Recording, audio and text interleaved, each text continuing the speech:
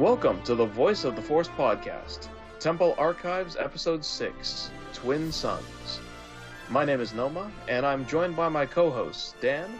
Hey! And Ed. Woo! So, if you're a first-time listener to our podcast, I'll give you a quick rundown about what this episode is all about. So, on Temple Archives, we focus on Star Wars canon. So, in every episode, we'll be going over one novel and one comic book of the new official canon, and we'll be summarizing the story for anyone who hasn't read these in a long time or isn't really interested in reading but does want to know what the new canon's all about. We'll also be talking about how it relates to Legends and canon material. And after our summary, we have a discussion where we all talk about what we liked, what we didn't like, all those kinds of things. And we'll also tell you where it fits into the Star Wars timeline. So before we get into the literature for this episode, there was a tweet that we got earlier this week that I found really interesting, and I wanted to hear you guys' opinions on that. The tweet was from Jordan on Twitter. He is at GodsPhoenix4. And we were just talking about our Lost Stars episode, our last episode. And he agreed that he found Sienna's story the most frustrating. To quote him, he says, "I like Unfounded Loyalty, but it wasn't the best in her arc." And then he also says, "Interesting how the Thane and Sienna kind of mirrors the state of the Star Wars fan base." And I found that really interesting because it really does get that kind of relationship when you think about it, where there's a whole lot of fans who are like Thane, and they still like it, and they still like the idea of Star Wars and all the stuff it has, but they're now very disenfranchised to it, and they're kind of jaded, and they point out they notice all the bad things about it first. And I mean, I'm not gonna lie, that's me. That's part of why this tweet resonated with me, is that very much I was like, yeah, no, I'm very much the Thane. But I also know a lot of people, not going to name any names, Dan, who are much more like Sienna, where it's... Whoa. I have Unfounded Loyalty? What? You guys hate me? What? Why am I Sienna? What's going on here, Noma? Where it's much more like, secretly I want to bang you in a cave. What? This episode just got really weird. No, not... in more in the fashion of where it's much more like there is a very deep rooted, very kind of diehard loyalty towards, I was going to say the Empire, but towards, Star Wars, and they see the good in it first. They would rather be, you would rather be... You redeem yourself. Yeah. Oh, good, I'm Anakin. But, you would rather be in there seeing the good in it, and then from that good side trying to change the Empire, Star Wars, than, being on the outside screaming angry things, trying to, take it down from the outside looking like some sort of attacker. And I was like, yeah, that especially on the internet, those seem to be the two sides that I see a lot. Whereas the people saying this is garbage, everything's on fire, would they even let this happen? And then the people going, it's not as bad as you guys think. Some parts aren't great, but at least they're trying, and they're doing all this stuff that wasn't happening before. So I was just curious what you guys think of that kind of similarity.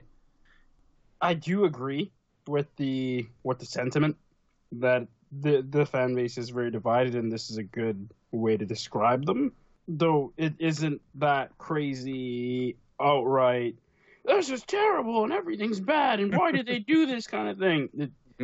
Like that, you can't really find any comparison for. That was kind of just unbecoming rage from fans of this series. Like, we were all fans of the series. We were all Sienna and Thane as kids at one point. Seeing stars, like, oh my, yes, this is great, and we're going to have all the great things. When we grow up, we're going to have all the great things too. Mm-hmm. And I definitely see myself in, like you, Noma, in the Thane category, where it's just been like, what has my Star Wars become? Mm-hmm. To a certain degree. Like, I'm not... No, I would be lying if I said that. I did not like Episode 8. I very much disliked but not completely hated episode 7. Mm-hmm. It's I just hear they've also done things like Rogue One and Solo, which I know a lot of people didn't like as well, but I enjoyed for the fact of Han.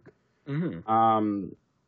Like they've done things I have enjoyed, so it can't be completely upset with everything everywhere that Star Wars has gone. I'm that guy who's holding out hope that, you know, episode 9, yeah, right, let me hear it first. Like I will be going as soon as possible, if not day one, to see that thing, just to see everything that they've corrected. So yes, it is a great I don't want to use the word metaphor, but it was a great comparison. It was a great comparison, yeah, to see, like, yeah, the fan base is divided, and we have much to consider at this point when we think about, like, well, we'll see at Celebration. You throw out the question in the air, new trilogy is the greatest, and you have people throwing bottles at you or something like that, and then you'll just have people like, what are you talking about? So hopefully, with that being said, with episode 9's release, hopefully we come to some sort of Return of the Jedi kind of state where it's just like, hey, we're all happy again and the galaxy's at peace and Star Wars fandom is at peace and everything's fine, and let's look forward to the next one, is where I'm currently sitting. If it was just, okay, here's episode 8 and there's no episode 9, absolutely I would be 100% Thane, being like, this is dumb and it's bad and we need to change things. No, that's fair. Very fair. So we're on the cusp. Yes. But Dan, what about you? It was a great sentiment. I think that you're right in the fact that I like to see the good things in the world, especially in Star Wars, because I really do appreciate Star Wars, and it's done a lot for me growing up as a kid. But I think I do have some. I don't voice it as much, but I do have some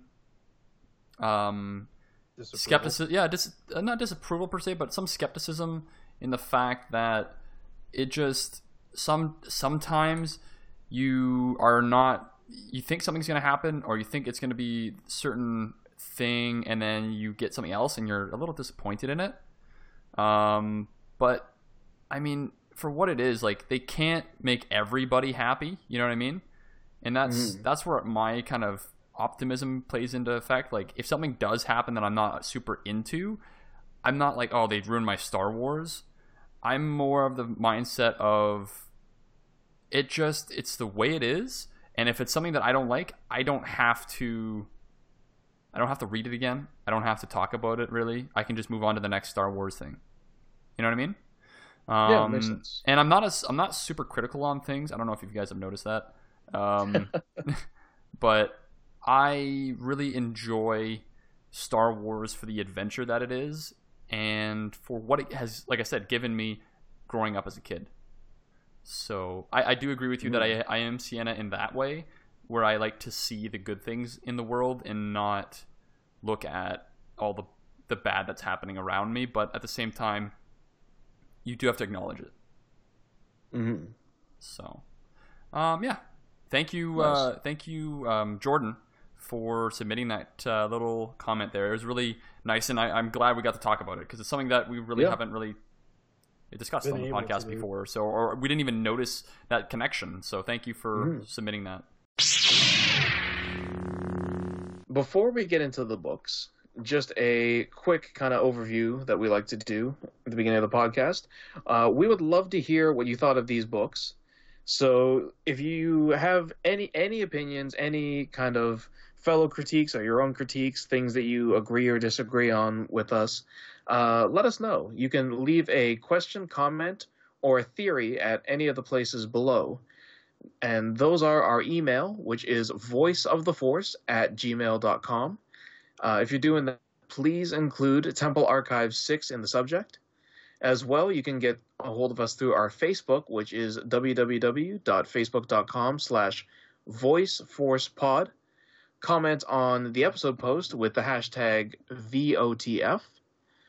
And our Twitter, which is twitter.com/voiceforcepod. Be sure to use the hashtag VOTF and tag us at VoiceForcePod.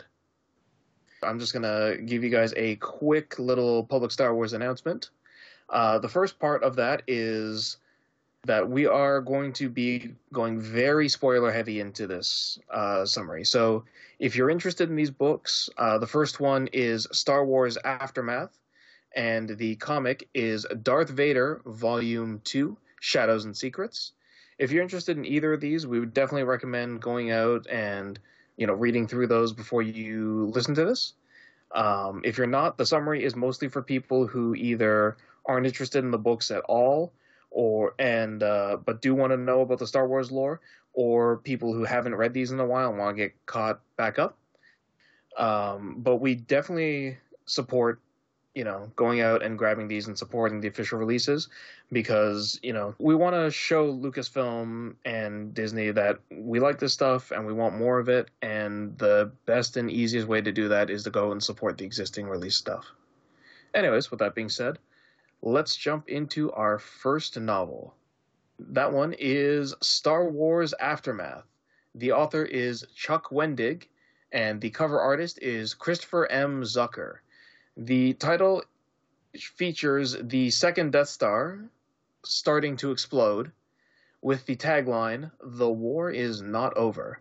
It's a very nice color. It's a very nice cover. It's got a very striking color contrast between kind of dark blue grays, kind of violent red in a few areas to accent it a little bit, and then a stark white background. And with that being said, let's get into the synopsis.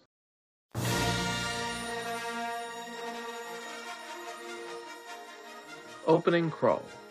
The second Death Star is destroyed. The Emperor and his powerful enforcer, Darth Vader, are rumored to be dead. The Galactic Empire is in chaos. Across the galaxy, some systems celebrate, while in others, Imperial factions tighten their grip. Optimism and fear reign side by side, and while the Rebel Alliance engages the fractured forces of the Empire, a lone Rebel scout discovers a secret Imperial meeting. Part 1. The story begins on Coruscant, former capital of the Galactic Empire. A large group of people have gathered in Monument Plaza to see the tearing down of Emperor Palpatine's iconic statue. The statue does not fall at first, but using a speeder attached to some chains that are wrapped around it, it finally does. The crowd erupts into applause. Then, out of nowhere, 3 Imperial policemen on speeders arrive, firing into the crowd. In anger, the crowd fights back, throwing stones. A man in the crowd hands his young son, Jack, a stone to throw, realizing this is only the beginning to yet another war.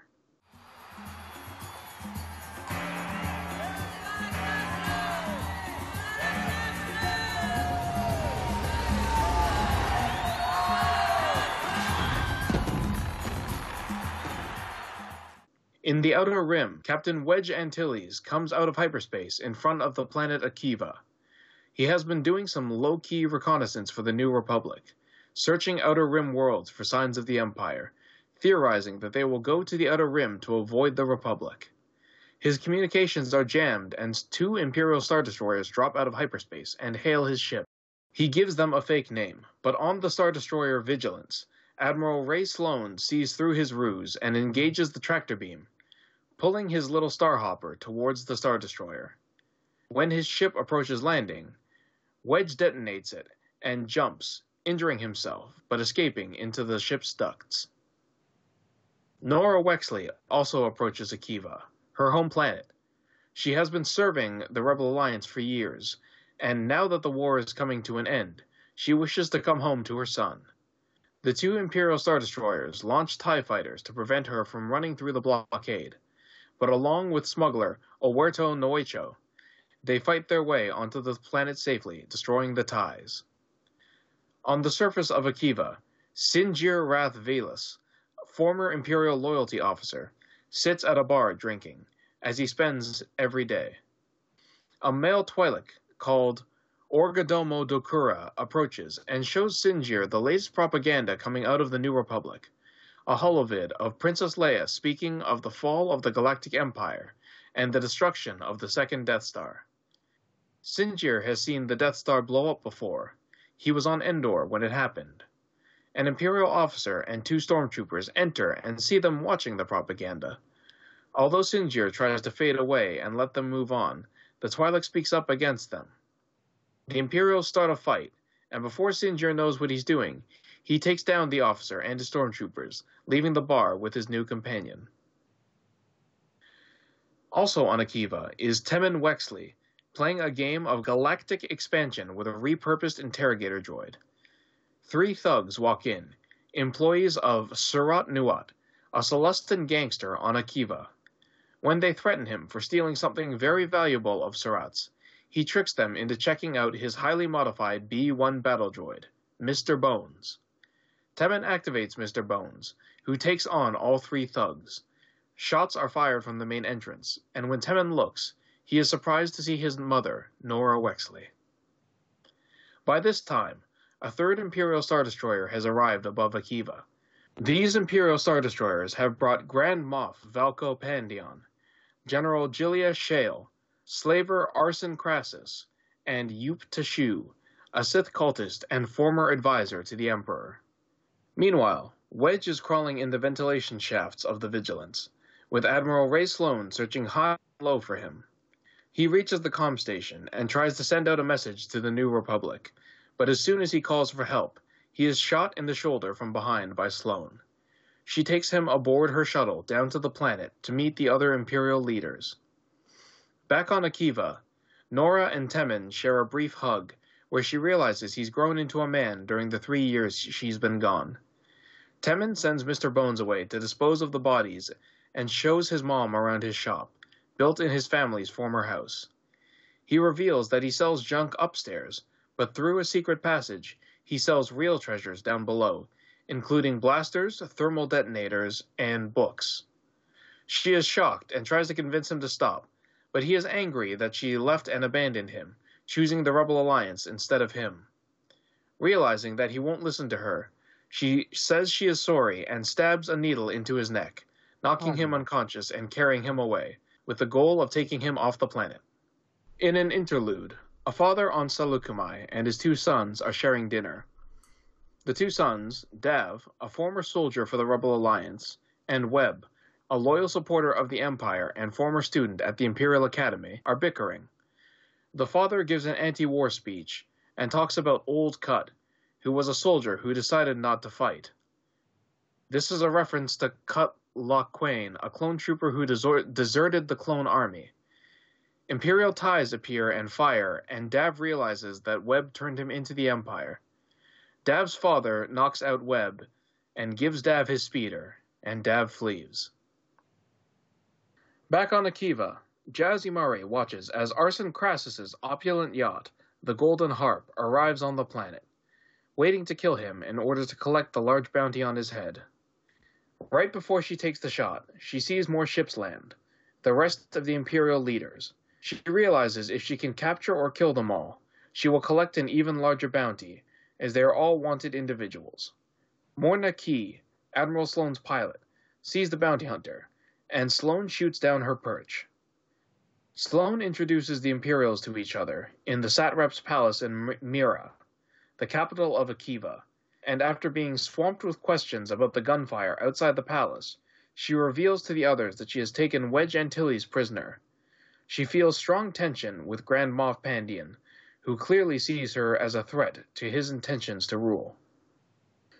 In an interlude, on the planet of Nalol, Chancellor Mon Mothma visits the site of a recent battle.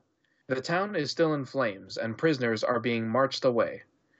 Her 2 chief advisors, Hostis and Auxi, debate with her about the merits of decreasing the size of the military, after seeing how one small battle could change forever the lives of the people on this planet. Mon Mothma realizes that war must not be a constant state of existence, and decides to go ahead with the vote to demilitarize. When Jaz Imari awakes from her fall from her perch, she finds Surat, the gangster, and a bunch of his thugs surrounding her.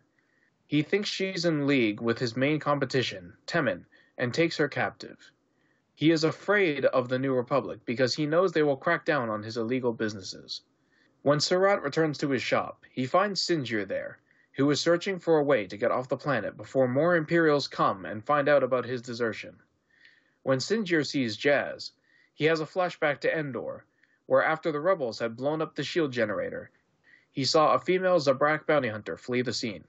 He now realizes that the woman was the one he sees before him now. When he tries to talk to Surratt in order to free her, Surratt suspects him of treachery and tells his thugs to fire upon him. Sinjir avoids being shot, but is soon knocked unconscious. Admiral Akbar is on his flagship Home 1 practicing his skills with a Karshak when he is interrupted by Ensign Deltura, who tells him that Captain Antilles is no longer responding to his comms and has not checked in recently.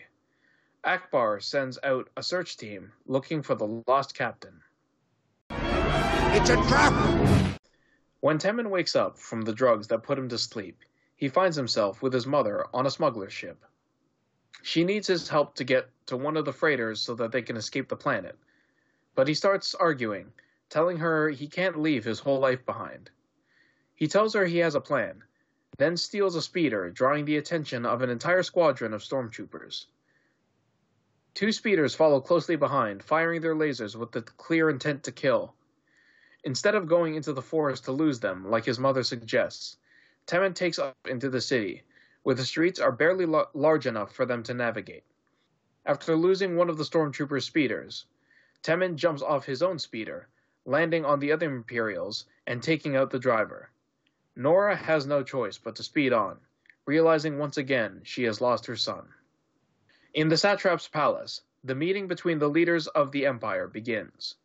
The group assembled is named the Imperial Future Council, IFC, with the goal of planning the future of the Empire. With revelations that 2 rebel A-Wing fighters were shot down by the Vigilants before they could escape to report their findings, the meeting is thrown into chaos once more. There is little trust between each individual present, and the constant jockeying power. Pandian insists that Sloane bring out the entire Imperial fleet that is in hiding in order to surprise the New Republic when they bring an armada.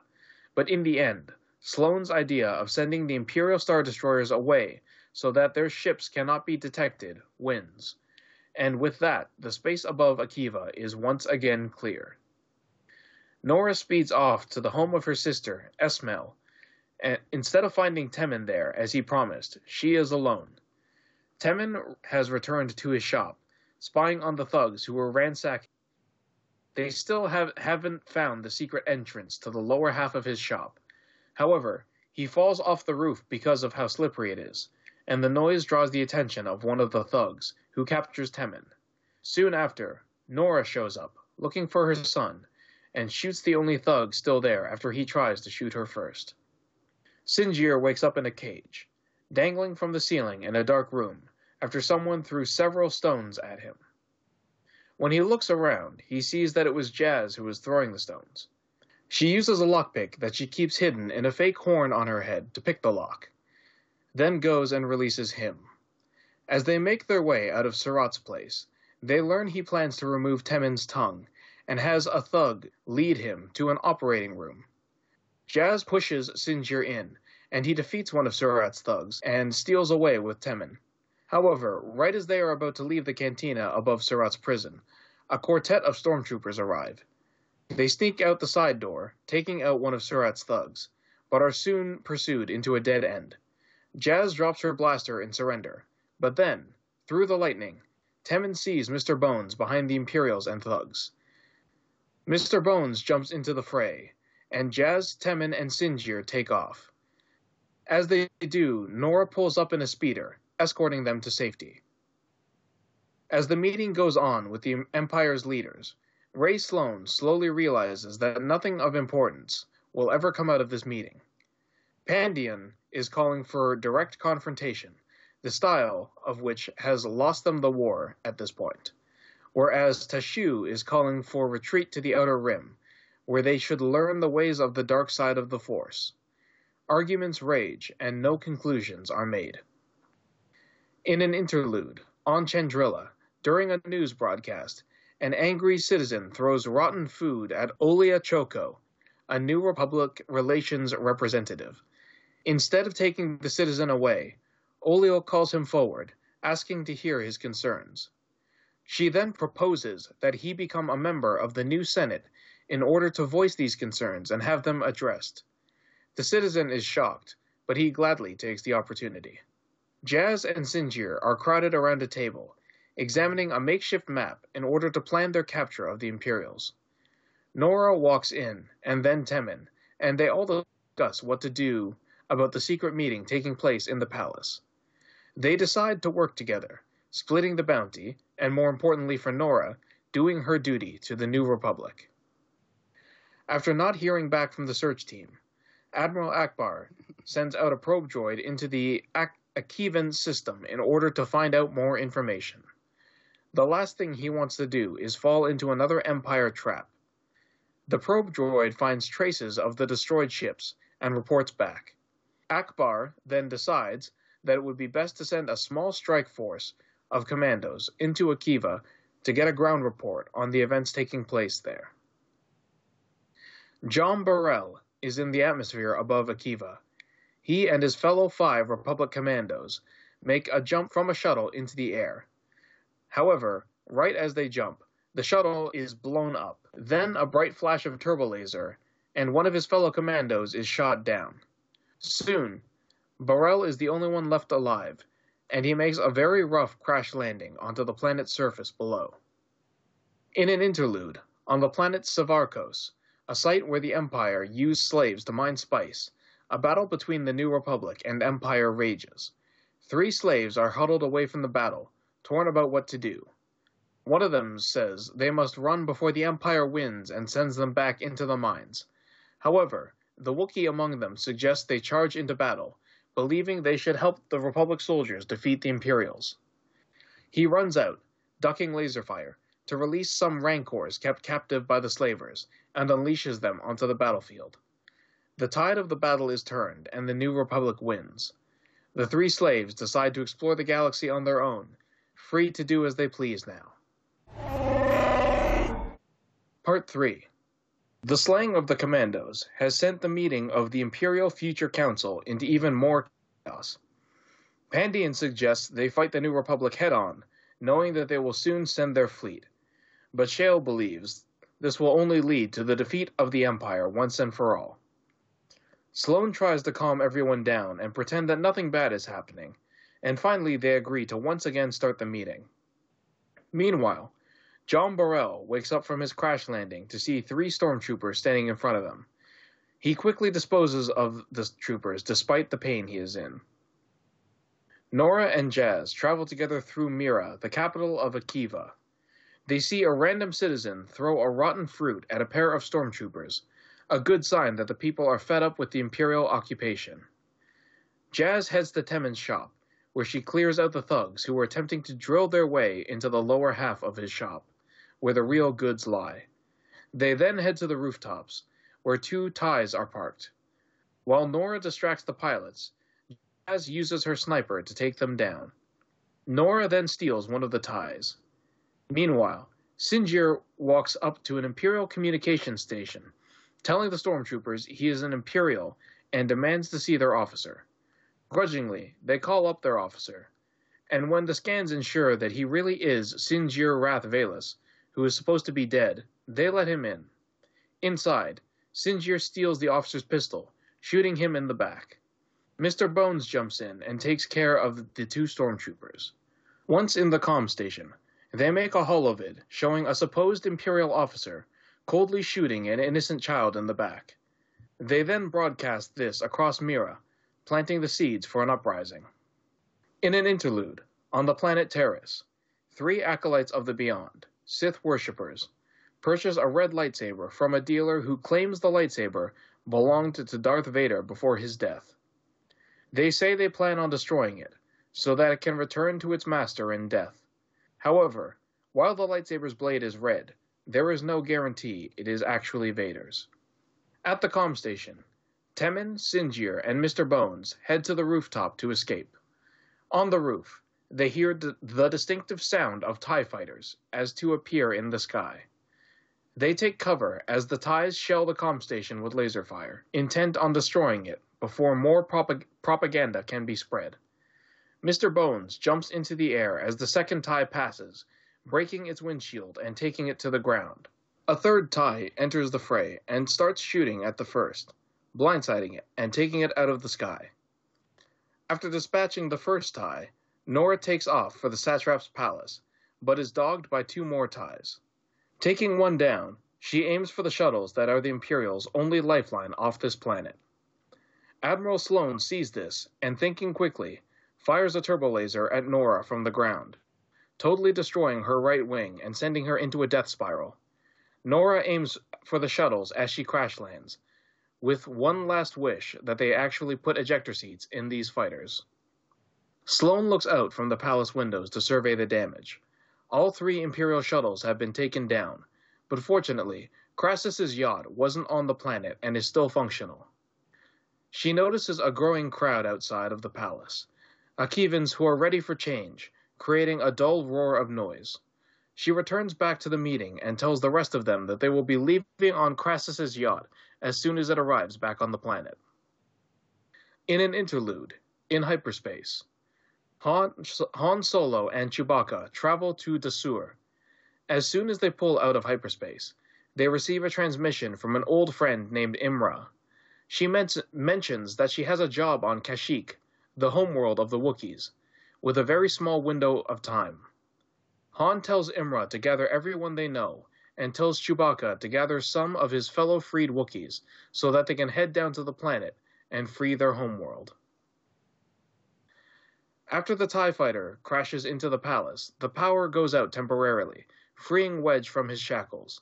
He sneaks around the palace, narrowly avoiding being caught by stormtroopers looking for him. Once he comes across a secret passage, he uses it to ambush Sloane's personal assistant, Adia Wright, wounding her and stealing her holoscreen, allowing him to send a message to the New Republic calling them to war. Sloane soon finds the body crumpled up on the ground, with the holoscreen open to a rebel frequency. Meanwhile, the team of Jazz, Temmin, Sinjir, and Mr. Bones reassemble. However, Jazz tells the group that Nora died completing her objective. Temmin starts to break down into tears, when the door opens and a cloaked figure sits down at the end of the table. When Nora pulls back the veil and reveals that she is alive and that TIEs truly do have an ejector seat, Temmin launches himself towards her to embrace her in a huge hug. In an interlude, on Coruscant, Jack walks through the most dangerous underworld levels on the planet. Using a special card, he is allowed entrance to meet the Thorn, where he asks for a weapon. Having saved the life of one of the Thorn's closest companions, he wants to use it to take up power in Coco Town with the help of the Ankle-Biter Brigade, a group of very young kids fighting against the Empire. Back on Akiva, the planet is consumed in turmoil. People burn effigies of the Satrap and Darth Vader in the streets, chanting and raging at the Empire and the Satrapy. Jazz watches it all, proud of herself and her new friends for setting the spark to set Mira ablaze. Meanwhile, Sinjin tells Nora to trust him, because even though he was an Imperial, it was his job to hunt down other Imperials, to find the weaknesses in them, and punish them accordingly. When Temmin returns from his shop with maps of the catacombs below Mira, they plan on how to sneak into the palace using the catacombs. However, their plan involves traveling past the old underground droid factory, which is supposedly haunted, and where no one has ever returned from alive. They plan to use some thermal detonators from Temmin's shop to blow holes into the walls of the palace once they get there. In an interlude, on Naboo, 2 kids from the Ankle-Biter Brigade are meeting potential parents, people who could adopt them. One of the kids feels entirely out of comfort with all the rich nobles around, and decides to run away from it all, hoping to find a transport back to Coruscant, where he can rejoin the hot war between the rebels and the Empire. Finally, beginning their trek into the catacombs, Jazz pulls Temmin back and asks him about his crate. When he says it's a weapon, she tells him that he's wrong and opens it for him. What's inside are data cubes, and they agree to sift through the information on them and sell them to the right client as soon as this is over. When they near the droid factory, Sinjir begins to probe Temmin, thinking he's hiding something secret from them down here. He throws a stone at the droid factory entrance to prove it isn't haunted, but then a mechanized howling comes from the inside, and they all start running. Admiral Akbar has received Wedge's transmission, a very short message calling for help.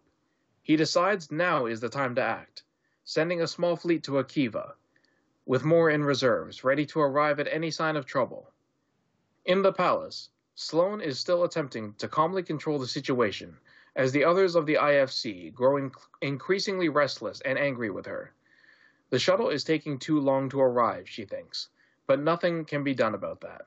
She decides to call the 3 Star Destroyers back into the system, ready for battle when it arrives. Jazz turns to fire at the oncoming horde. At first they look like droids, with glowing eyes and mechanized whales running along the walls like spiders. However, as they approach, she realizes they are not droids, but creatures, noseless with a mouthful of sharp teeth, identified by Temmin as Ugteen. As they approach, they keep getting closer and closer, an entire hive, and she can't stop them. Temmin comes back, tugs on her shoulders, telling her to come along, and she relents. As they start running, he realizes they have a box of detonators. Pulling Mr. Bones along, who wants to stand and fight to protect Temmin, he pulls one detonator out of the box, setting it, and then throws it back. They all sprint for safety. When the tunnel explodes, a huge collapse happens, and the Ugteen are blocked off from following them. With no explosives to blow their way into the palace, Sinjir decides that he will head to the surface to contact the palace himself, pretending to be an Imperial once again. His plan is to tell them to open the doors to the catacombs from the inside, telling them it's their only path to safety. In an interlude, on Tatooine, a man named Adwin Charu, a member of a new local mining company, is attempting to buy goods from the Jawas in one of their massive sandcrawlers. Knowing there are real goods hidden in there, he keeps trying to tell them that he doesn't want the junk they have on display, but they won't listen. A local man named Cobb Vanth shows up and tells him that he must build rapport with the Jawas by first buying small stuff, before they'll let him see the good stuff. He offers to take Adwin in, and they go. Soon, they start arguing over a set of acid-stained Mandalorian armor, and Cobb shoots Adwin, styling himself as Sheriff Vanth. He tells Adwin that he won't let the crime syndicates come to Tatooine under the guise of mining companies and take over his planet after the fall of the Hutt cartel. Back on Akiva, John Burrell is trying to save the day single-handedly. Knowing the coordinates of one of the turbo lasers, he takes out the 3 stormtroopers guarding it, with the goal of shooting down any Imperial ships. When he sits down in the console, he sees a large yacht with an Imperial code descending towards the palace. Instead of firing at the ship, the turbo laser makes a clicking sound, showing that it was damaged by the fight with the stormtroopers. He races to fix it.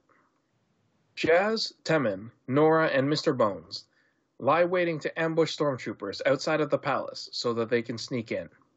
However, instead of coming through the gate, stormtroopers sneak up on them from behind, blocking any escape route. Nora has a chilling moment where she believes that Sinjir has sold them out.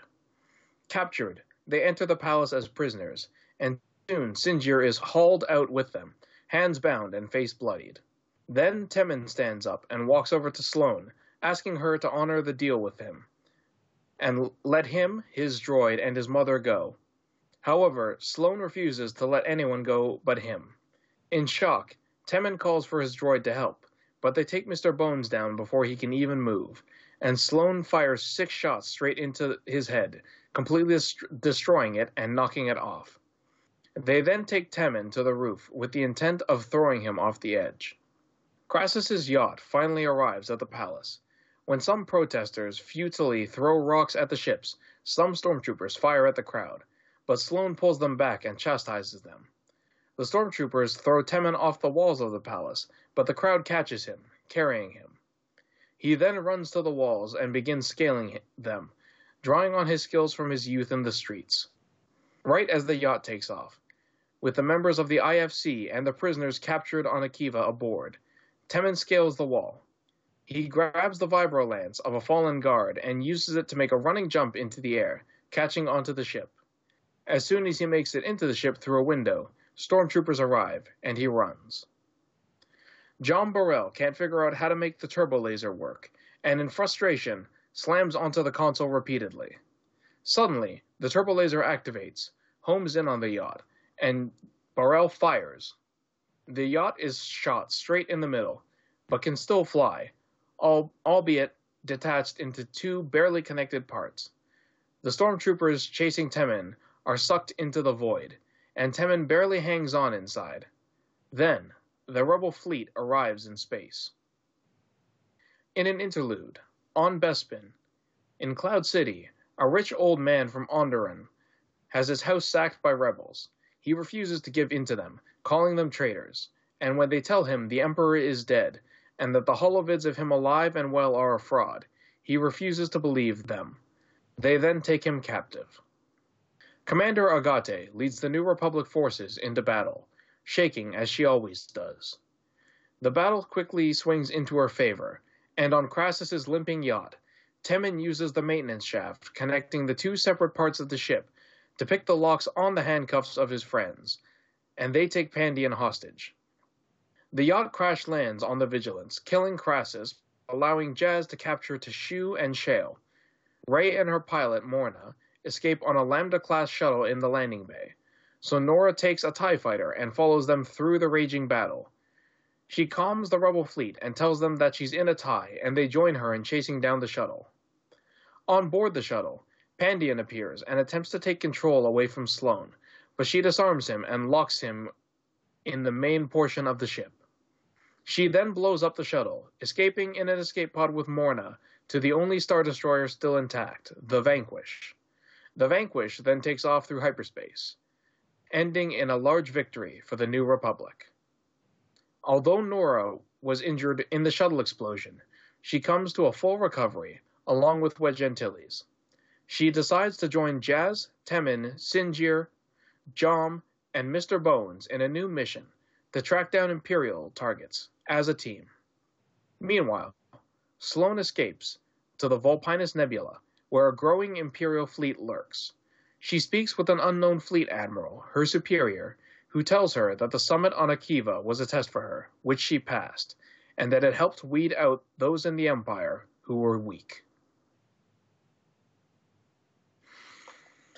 All right, and that concludes the Aftermath summary. So, what did you guys think of that book? Ed, let's start with you. So, I'll let you do the acid armor part, because you know what we were all thinking when we talked about it. It's only one set of armor, man. That's only one set of armor that it can be. And when I heard that, I'm like, acid green or just acid burn? It was acid burn. It said it was like acid speckled armor. So, we know dude, that is it, and that's on Tatooine. Yeah. There's only one Mandalorian that was near any acid on Tatooine. So they're pretty much all but confirming what we don't want them to confirm. You know what? He might have just left the armor. Shed it? Yeah, because it was covered in acid. I was thinking as well, like maybe he gets out, falls unconscious, and then the Jawas just strip him. Well, in the old EU, this is the only shit I know because I read the 3 books. No. Well, he did, but he also he takes it off because it was like speckled. Like he was badly injured. Like someone rescued him, dragged him over to a cave, and was like trying to treat him. And I think it was not Ula, but the other one, the other Twi'lek girl dancer. And they came up for a while and stuff. So like he would be badly damaged. Okay, so my first point really comes from way, way back in the beginning, and we all know how I feel about Mon Mothma. I think I'm going to agree with you on this one. Yeah. Oh, no, I won't get into that, but like, military, and this battle happened here, and it's been terrible, and the people can't ever get back to what they were, and they're damaged forever. No more military. Everybody go home. It's like, well, they have 10% military after this. Yeah. Great! Yeah, that's so awesome. Yeah. We're going to have 10% of our military. Meanwhile, we don't see, but like we figure out the Empire's rebuilding their fleet. But you're going to have 10% of yours because people feel bad. Because people are scared. Because you've just finished something. You don't know if you finished it for sure. Oh, wait. Sorry. I'm going to correct you on that. She said after this whole thing is done, once they've tracked down and done what they need to the Empire, then they demilitarize. Again, no. That's what the correction is there. I'm saying that their demilitarization, like, you've been at war for how many years, whatever. Yes, people want peace. You can have peace with a standing force. That's fine. Mm-hmm. Who's gonna pick a fight with the New Republic now? No, you still have your military. Those people are still getting paid. Everything. They're not gonna go shoot down village number A, 3, and B. They don't care. They don't. They're just there to make sure. Oh, are you Imperial and you're hurting people? Well, we're gonna come stop you. Oh, are you a crime syndicate and you're going to hurt people? We're going to come stop you. This is your standing army to do all this. For your formative years as a New Republic, you should have this until you know you have certain things in place where you can actually then say, all right, now we can cut down because these things protect us. We have these things stationed here. But if you're all in disarray from what just happened, oh, no, we must disband our military when this is... It's like, no. It makes me so upset with this. Yeah. And I agree with you 100% there. I was internally screaming during that whole debate. And the thing is, with this book, I feel like they're trying to push that, the New Republic's pacifism works. But my problem is they contradict themselves within the book, because there's that moment in Chandrilla where I can't remember what the alien species is, but comes up and says, like, the New Republic came, drove the Empire away, and now the pirates have come because the New Republic doesn't care about us. And they've taken over everything, and now we're all starving. Yep. And it's like, okay, so you're telling me with the New Republic's current full military, they can't correctly police their entire galaxy.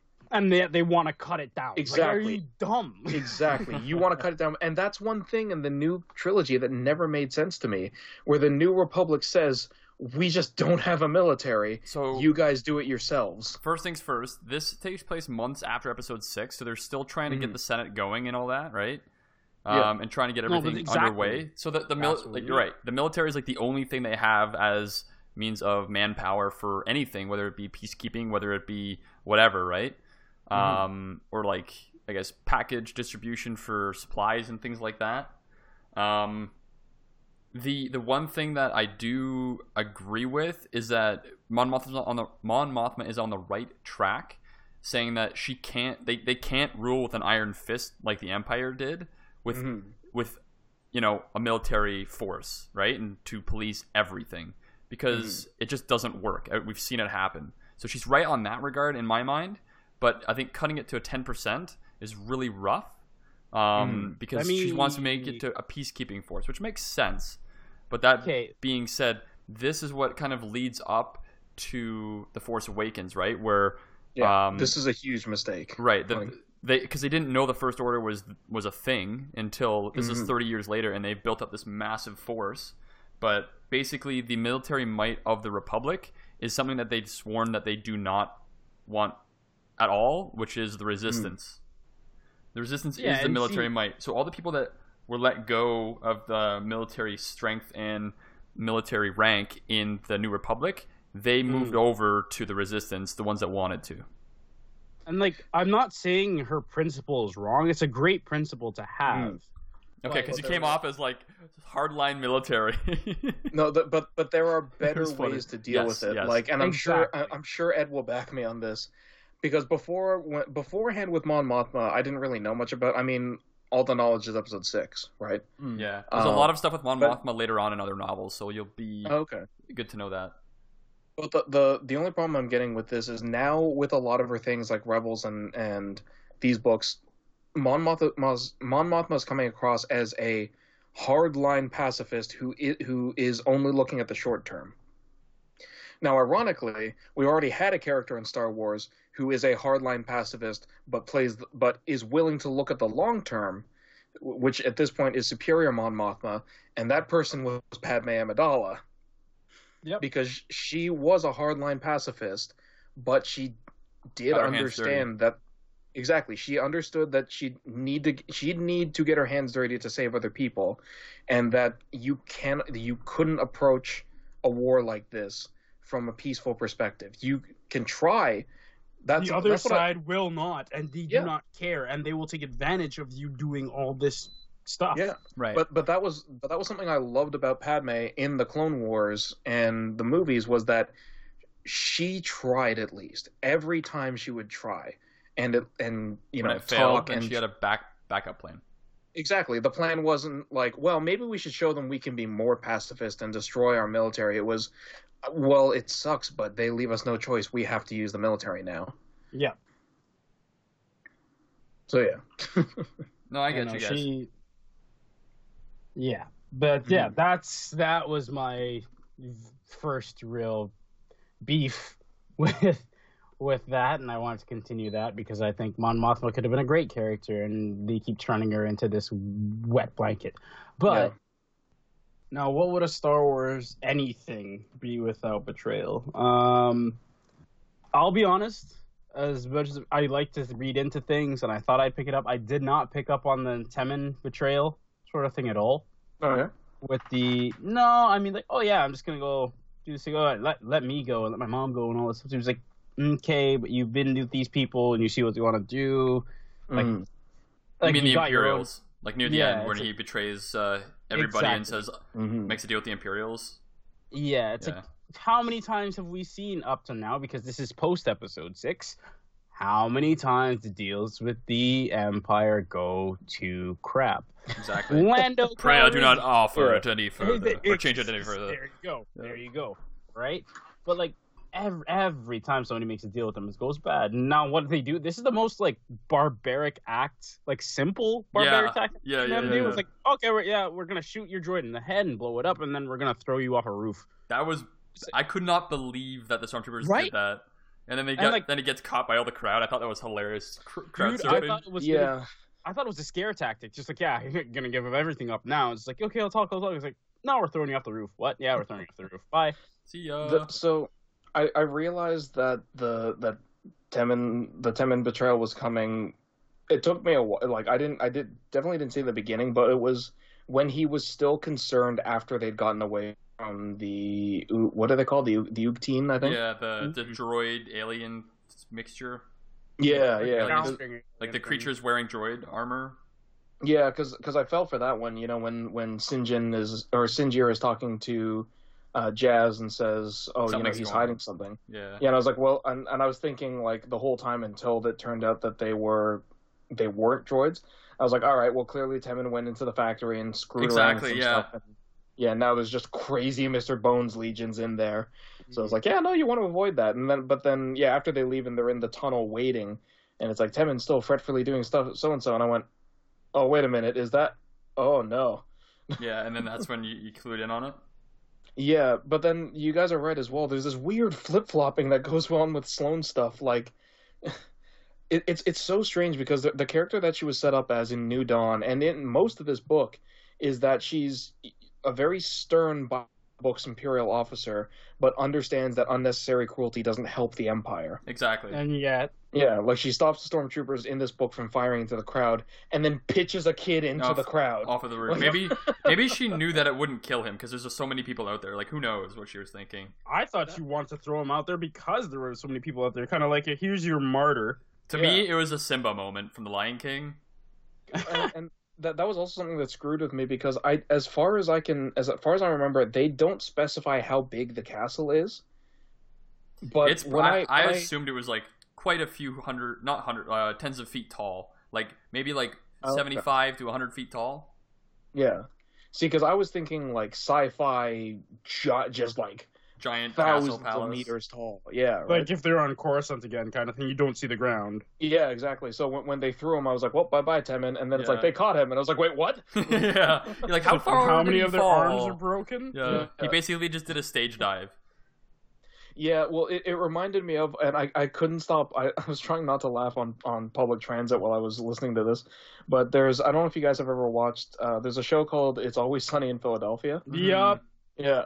So it reminds me of, there's this great bit with these characters called, I'll speed through this if people haven't listened to or haven't seen Always Sunny, but there are these weird characters called the McPoyles, and there's an episode where basically one of them's hanging off the edge of a building, and he basically gets he's holding onto someone's hand, but he basically gets pushed out of the guy's grip. And so they have this dramatic thing where he's like falling and all the characters are screaming, and the one guy's like, oh my god, no. And then he falls like 2.5 feet. and he's just fine, and they're all just like, oh He's yeah, good. no, I guess we're fine. And it reminded me of that where I was like, oh god, he's dead. They've killed this child. Oh, he's okay. He's good. Yeah, it's the exact same reaction. He's light enough that he could crowd surf, I guess. All right, well. Now, this is gonna branch into two different parts because Aftermath, and then, like you said, leads up to episode 7, but pretty much leads up to the Battle of Jakku. Mm-hmm. And this unknown admiral that we see, I'm just wondering if it's Commander Versio or Admiral Versio from Battlefront 2 story. I know they said it was supposed to be like their own kind of thing. Well, it seems it's like, right, because they're building a fleet. He looks like he's at least in charge of something. Because there's from what we see in the game, though, isn't he? Doesn't he get killed? Not here, I believe. Yeah, isn't it the offensive before? Because there's still Empire. You're right. Yeah, this takes place months after episode 6. You're right. This comes before. Yeah. Mm-hmm. Yeah. So at this point, I'm guessing they're reporting to him and all of this, and it's like, okay, and then like I almost expect to see at the end of the book like continued in Star Wars Battlefront 2. Yeah. Right. No, so the nice thing about this whole series of Aftermath, because Aftermath is a 3 book series, is that the characters that we're introduced to in the previous novels do come back in the next ones. So, spoiler alert, there is a reveal of who that is. I don't want to tell you who it is because it actually is very interesting. Okay. And it's not Thrawn, it's not Versio, it's somebody else. But we'll get to that in the next few books. As I was reading, I was like, Thrawn? But then, I thought so too, and then I remembered if they were going to take Rebels and their canon for him. It's like, oh no, he's somewhere else. Yeah, he's way out there. Sometime else. Yeah, I was like, oh man, is this Thrawn? It sounds like Thrawn. He's a smart guy too. But then as the guy keeps talking, you're like, that doesn't sound like Thrawn. Yeah, that doesn't. Thrawn wouldn't. Yeah, Thrawn wouldn't like put his hand on someone else's shoulder. No, I don't think this is Thrawn. They'd be 100% behind his back. Exactly. Yeah. Yeah, it's a very interesting character that we get introduced to later on. But yeah, Noma, what do you have? So I just have. You guys are basically covering most of the points I had, but there are only 2 points that I have, and it's something I talk about fairly frequently with these things. But I'm always very impressed when an author goes back and brings up old Star Wars lore and puts it into the current stuff, or kind of brings back stuff from Legends. And there were 2 that really caught my attention. The first one was with Jazz, and for I think the first couple of chapters that she's in, I was actually wondering whether or not it was the character I was thinking of. Because I didn't remember her name, but she talks about her aunt Sugi, the Zabrak, who was a bounty hunter and had been basically influenced her to become a bounty hunter in turn. Yeah. And when you first meet her and she's talking and she's got that sniper rifle scene and all that, I was like, I feel like I know which character this is, but then I was thinking about it. I was like, no, wait, she'd be way too old to be the same character, because I was thinking of the Zabrak bounty hunter from Clone Wars, who runs with Embo and Boba's gang and all those people. And so I was like, and then I heard Sugi and I was like, why does that name sound familiar? So I looked it up, and her aunt is the Zabrak bounty hunter from the Clone Wars. Exactly. Yeah. I thought that was awesome. And I was like, yeah, and I was like, oh, awesome! Like we're getting this cool family tradition line. And she also she had a crew that she did rely on and knew like everything about them, right? So that's definitely them. It's not like introducing something new about that character too. It's something that you've seen in the Clone Wars, right? So that is interesting. I didn't actually make that connection until you just said that. Yeah, I knew I heard Sugi before, but I couldn't remember where. I'm like, whatever. But yeah, no, that's awesome. The only reason I remember that name is because the first episode they are in, and I was also going to make a joke about how it's really cool because that means her aunt is one of the Star Wars 7 samurai, and that's why that name stuck with me, because the first episode that you meet Sugi and Embo and a bunch of the others is there's a Clone Wars episode it's just 7 samurai. Yeah, it's the exact same story except for the twist with the villagers isn't quite as dark. in the Clone Wars for obvious reasons. This is the one where they're training all the villagers to fight back, right? yeah, against the pirates. Yeah, because Hondo.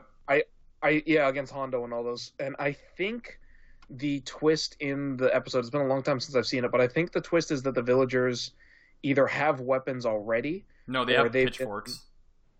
Okay, so I can't remember what the twist was. There's some twist with the villagers. I don't remember what it is, that they were paying the pirates or something beforehand. But the twist in Seven Samurai, spoiler alert if you haven't seen 50-year-old film, is that the villagers have actually been killing samurai and collecting their armor and weapons. Oh, damn. Yeah, right. So like the equivalent twist would be the villagers have actually been killing bounty hunters and taking their gear. Yeah. But I mean, it's Clone Wars. They're not going to do Jedi. that. Or Jedi. That'd be hilarious. Oh, that would have been so much darker. Yeah, that would have been great. Thank you for helping us, Master Jedi. Bye, Anakin. I was your things. But I mean, it's early season Clone Wars, so they're not going to do that. Yeah. And then the other one, which I was actually really surprised when they mentioned it, and I'm curious if either of you guys caught it, because of all the people to mention it, it's Sloane's aide. Adia. Yeah, Adia mentions when she's fighting Wedge, she mentioned something, and I went, oh, wow, I haven't heard that in a long time. ICE? And that, ICE? ICE? The Imperial Combat Exercises? Kind or of. Is it the military exercises from... Yeah. It's specifically when she's fighting, she talks about all the training styles that she learned in the Imperial Academy. Yeah. And one of them is Ichani fighting. And I went, oh the Ichani. Yeah. That's from KOTOR. Yeah, KOTOR 2. Yeah. Yeah, so she learned the same fighting style that the Handmaiden, learned. The Handmaiden, what's his name, actually? Your KOTOR 2, but damn it. The Exile. Not Corso, wow, that's bad. Do you know who I'm talking about? The guy who counts, or he does Pazak or Sabak in his head so you can't read his mind. Oh, yeah. Corvo? I have no... Atten Rand, yeah. Yeah, because he learned the Chani from somewhere. That's why he doesn't want to fight the Handmaidens, because they'll know he knows it, so he doesn't want to go. Oh my god. Yeah. And I had the same moment that Ed's having right now, where all these memories. Oh my god. Yeah, I heard the Ichani. I'm like, I recognize that from KOTOR. Yeah. Yeah, I was very surprised with that. There's a lot of throwbacks in this. I don't know if you caught them all, but as soon as I was listening to the audiobook and I heard them say these things all the time, someone says from a certain point of view, someone says, Mr. Bones says, I have a bad feeling about this. Other characters were saying other lines from the original trilogy that were basically the exact lines of what the other characters were saying. And they're very iconic lines. So if you listen to the audiobook carefully, you'll hear them say that. And then you'll hear them say, I don't remember which one it was, but they said the same line about 3 times. And I can't remember what it was, but that took me out of it for a second. Chuck Wendig put a lot of the old trilogy stuff in here. You got to make sure that you don't go too overboard with that kind of stuff. You know what I mean? Yeah. After all, it gets kind of tacky. It was good. What do you think, Dan? Does Noma have anything else he wants to say first? The only other thing that really came to mind is that this was the first thing I'd ever seen Mr. Bones in. Yeah, it's the first thing he's ever in. He was introduced here. He's an original character. And yeah, when we were originally doing our favorite droid thing, and Dan brought him up, I think I mentioned at that point I didn't have Mr. Bones on my list at all because I didn't know anything about him. Yeah. And now seeing him, I can see why you like him, Dan. He's fantastic. He's the best droid in the entire, everything. There's only one personality trait that I would change in him so that I would like him better, but I can definitely see why a lot of people like him. Like the child aspect of him, where he's kind of like, do. Yeah, I'm never really on board with happy psychopaths, like gleeful, childish, manic. Yeah. You were going to Afra next. You want to be careful. Yeah, and that's like I kind of mentioned. That's why I'm not a huge fan of BT and 000. Yeah, 000 is kind of like enjoying the sadistic. It's a little too it's a little too much. Like I feel like bring it back and have them be a little bit more serious but enjoying it, then that's like my perfect example for like happy sociopath is always Kimberly from Fullmetal Alchemist. Oh yeah. Oh, okay. Yeah, where it's that perfect, like he's happy, he loves doing this, he likes it a lot, but he isn't that all the time. He can dial that back into, more serious or not always, he doesn't always have to have that gleeful psychopathy to him. Exactly. And I like he's not a like, lowly. Yeah, exactly, right? Like, I like that a little bit more because it makes them feel more nuanced.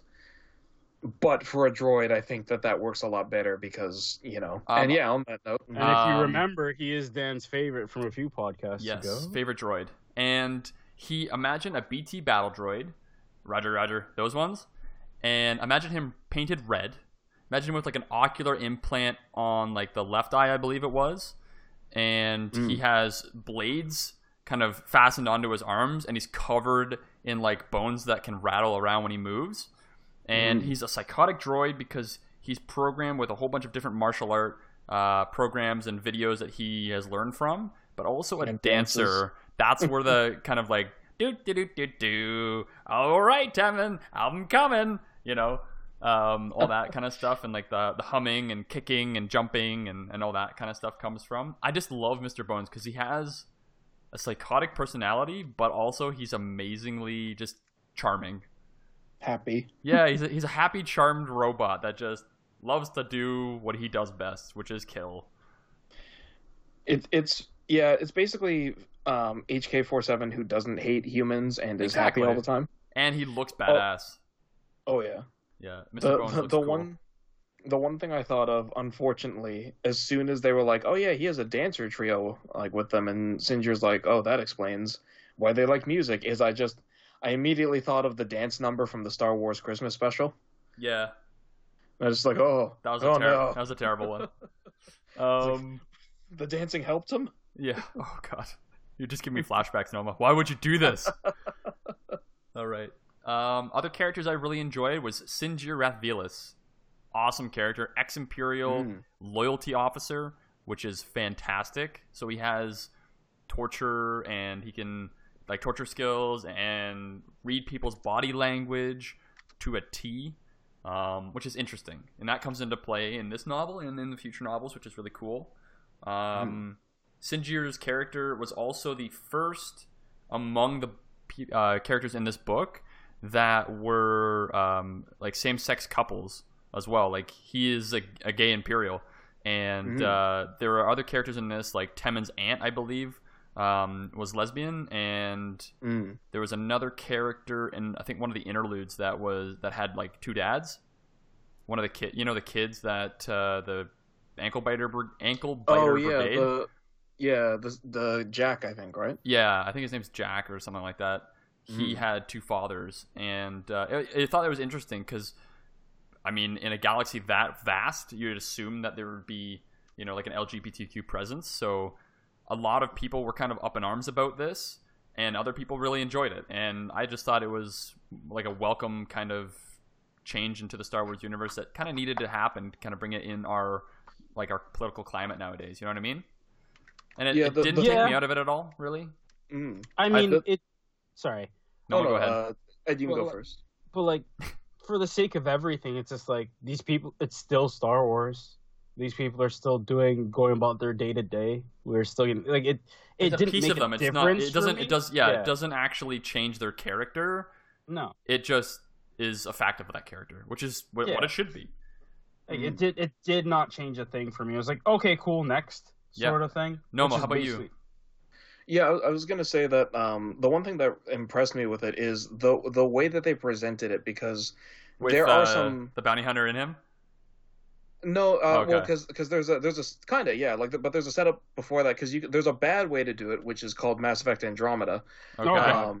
There's an infamous scene where you're talking to some character, and one of the questions is, why did you come to Andromeda, right? Because the whole thing is they've moved across a galaxy. It's taken them 600 years.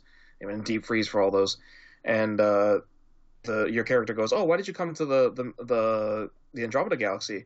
And the first response, this is the first thing this character said to you, just, "Oh, I'm trans." I felt like I didn't belong in the Milky Way galaxy, so I came here. Oh, right. It's like, what? No, that's what? This like that. Okay, fair enough. Yeah, I see why Andromeda is one of those games. Oh yeah. There's a bunch of more reasons than that. Yeah. But yeah, that's a big. But how do they do it in this novel, Noma?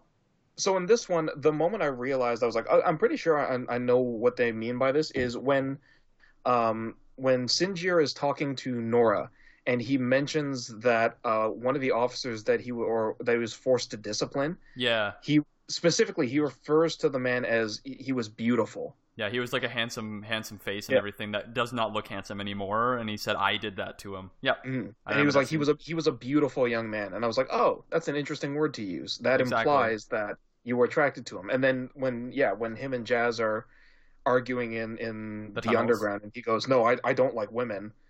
Okay, yeah, because the implication at she's first like, yeah, is that because he goes to her, he goes back in the like they're walking through the tunnel, so he kind of tracks back and talks to her. It's like, hey, Jazz, do you have a minute? I want to talk to you about something. She goes, oh, are we talking about this now? He's like, yeah. And she says, yeah, I could see us kind of getting together and settling down. He's like, he's like, wait, what?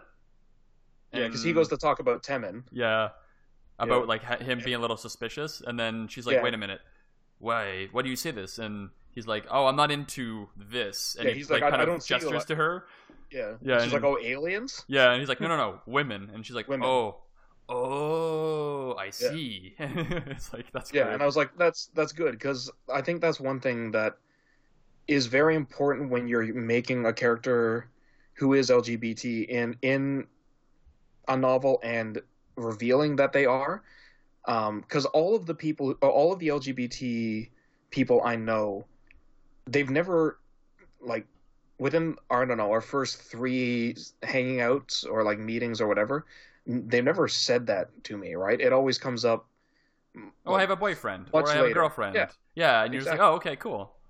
Yeah, and it's one of those things, right? But it's not, you don't just walk up and like, hello, my name is this, I am this, and no, what? Like, that's not that. It's not in a normal conversation. And the interesting thing about the way they did it in this book is Sinjir, when he first meets Jazz again, they get captured and they're put into the cages. And he's like, yeah, I thought we had like a special moment on Endor way back, and like is in the galaxy trying to tell us something. So there's kind of like a hint to Jazz there of like later on where she's like, yeah, I think we could get together. And that's kind of like the plant that there was there for Jazz, and it wasn't like an unwarranted thought that she had, because she thought he was coming on to her and saying like the galaxy has brought us back together to be together. So I thought that was really interesting. That she took it that way, and it kind of is presented that way from the point of view of Sinjir during that scene as well. So I thought that was pretty interesting. In general, I love the fact that Sinjir is an ex-Imperial loyalty officer, amazing character, and we get to see a lot more of him in the future books. Okay, and it's a very interesting position, because it's one where you never really think about it being in the Empire, but it makes a lot of sense to have that position. Exactly. Now thinking about some other characters, Temin Wexley, the little boy that's in this. I don't know if you guys know this. I'm not sure if the listeners know this either, but he is actually a character in Force Awakens. Wexley. He's part of the Resistance, and he is Snap Wexley.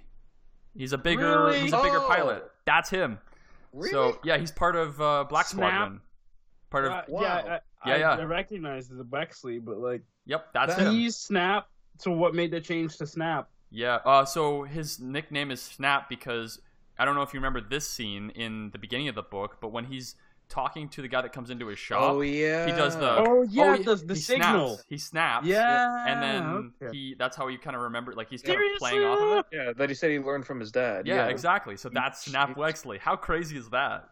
So see, now I'm annoyed. What? See, Why? He never did it because he could have solved so many situations if he just mind read all those people around him. I'm sorry, that was a really bad joke for Heroes. Yeah, because I don't know what the guy who plays Snap Wexley originally one of his big breakout roles was he played a guy a cop in Heroes who could read minds. Oh, really? That's great. yeah. But yeah, could have solved so many situations if he just read their minds. That's funny. But do you like that connection though? Temin Wexley from this into the Force Awakens, because this was introduced before Force Awakens was out, right? Yeah. So you got to remember this is the lead up, and people that don't kind of catch on to that last name, might not figure that out, right? So this is something that they don't call him Snap Wexley in this, and I don't think they don't introduce that until Force Awakens. They've never called him Tennant in Force Awakens. Oh, I mean, I've only seen it like twice. Yeah, they just call him Snap, and I think they say Wexley maybe once or twice.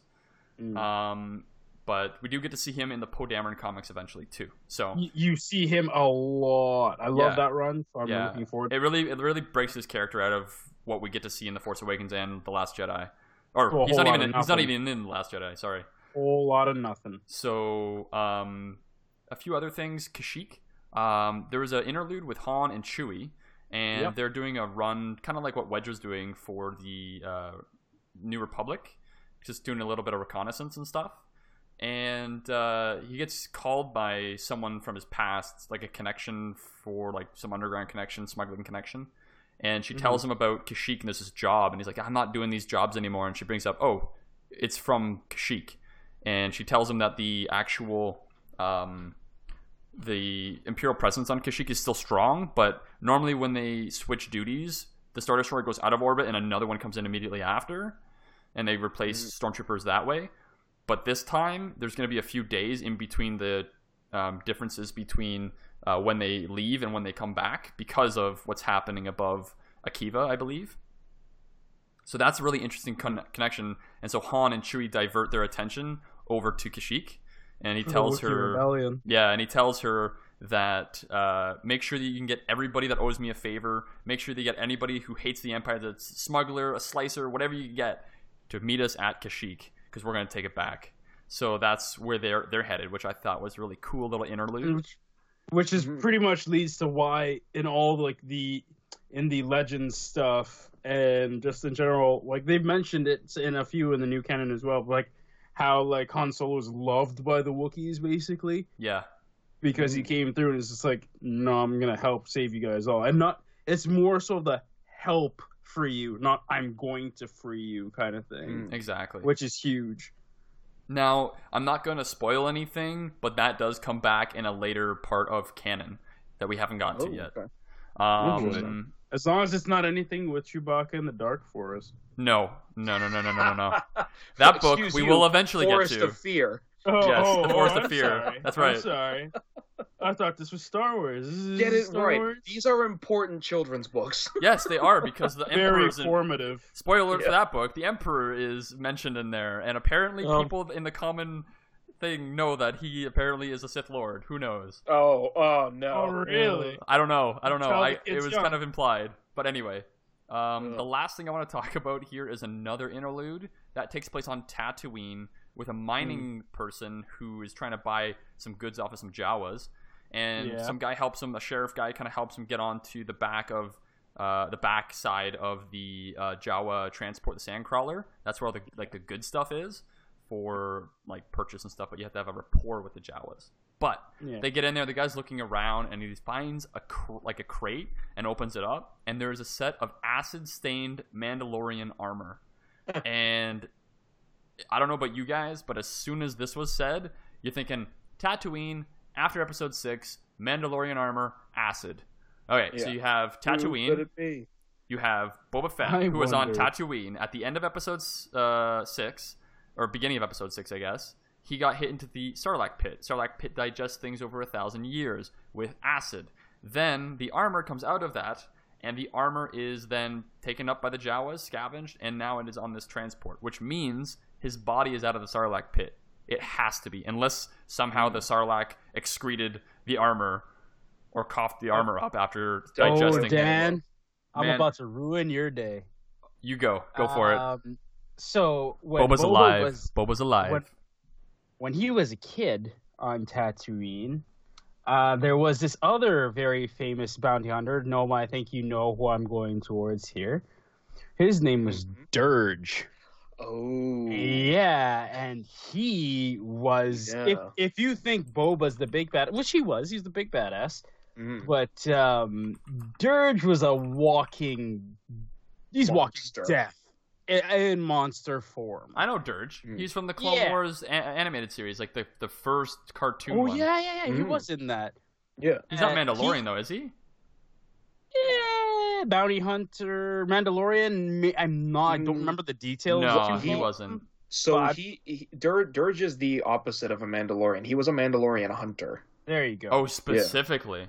Yeah, he had there's a whole thing in his backstory where basically because he's functionally immortal because he keeps regenerating. Yeah, it's from the Old Republic era. Yeah, and because of that, there was a huge stint in time where he was captured and tortured by the Mandalorians. Okay. So when and like kind of tested on, like they try and figure out new weapon testing with him, and he eventually gets out, and then when he gets out, he goes on a rampage through Mandalore. But yeah, that's a whole other. That's also technically Legends, I think. So I'm not 100% sure if that's. So I hate to ruin your parade, Ed, but he is not Mandalorian.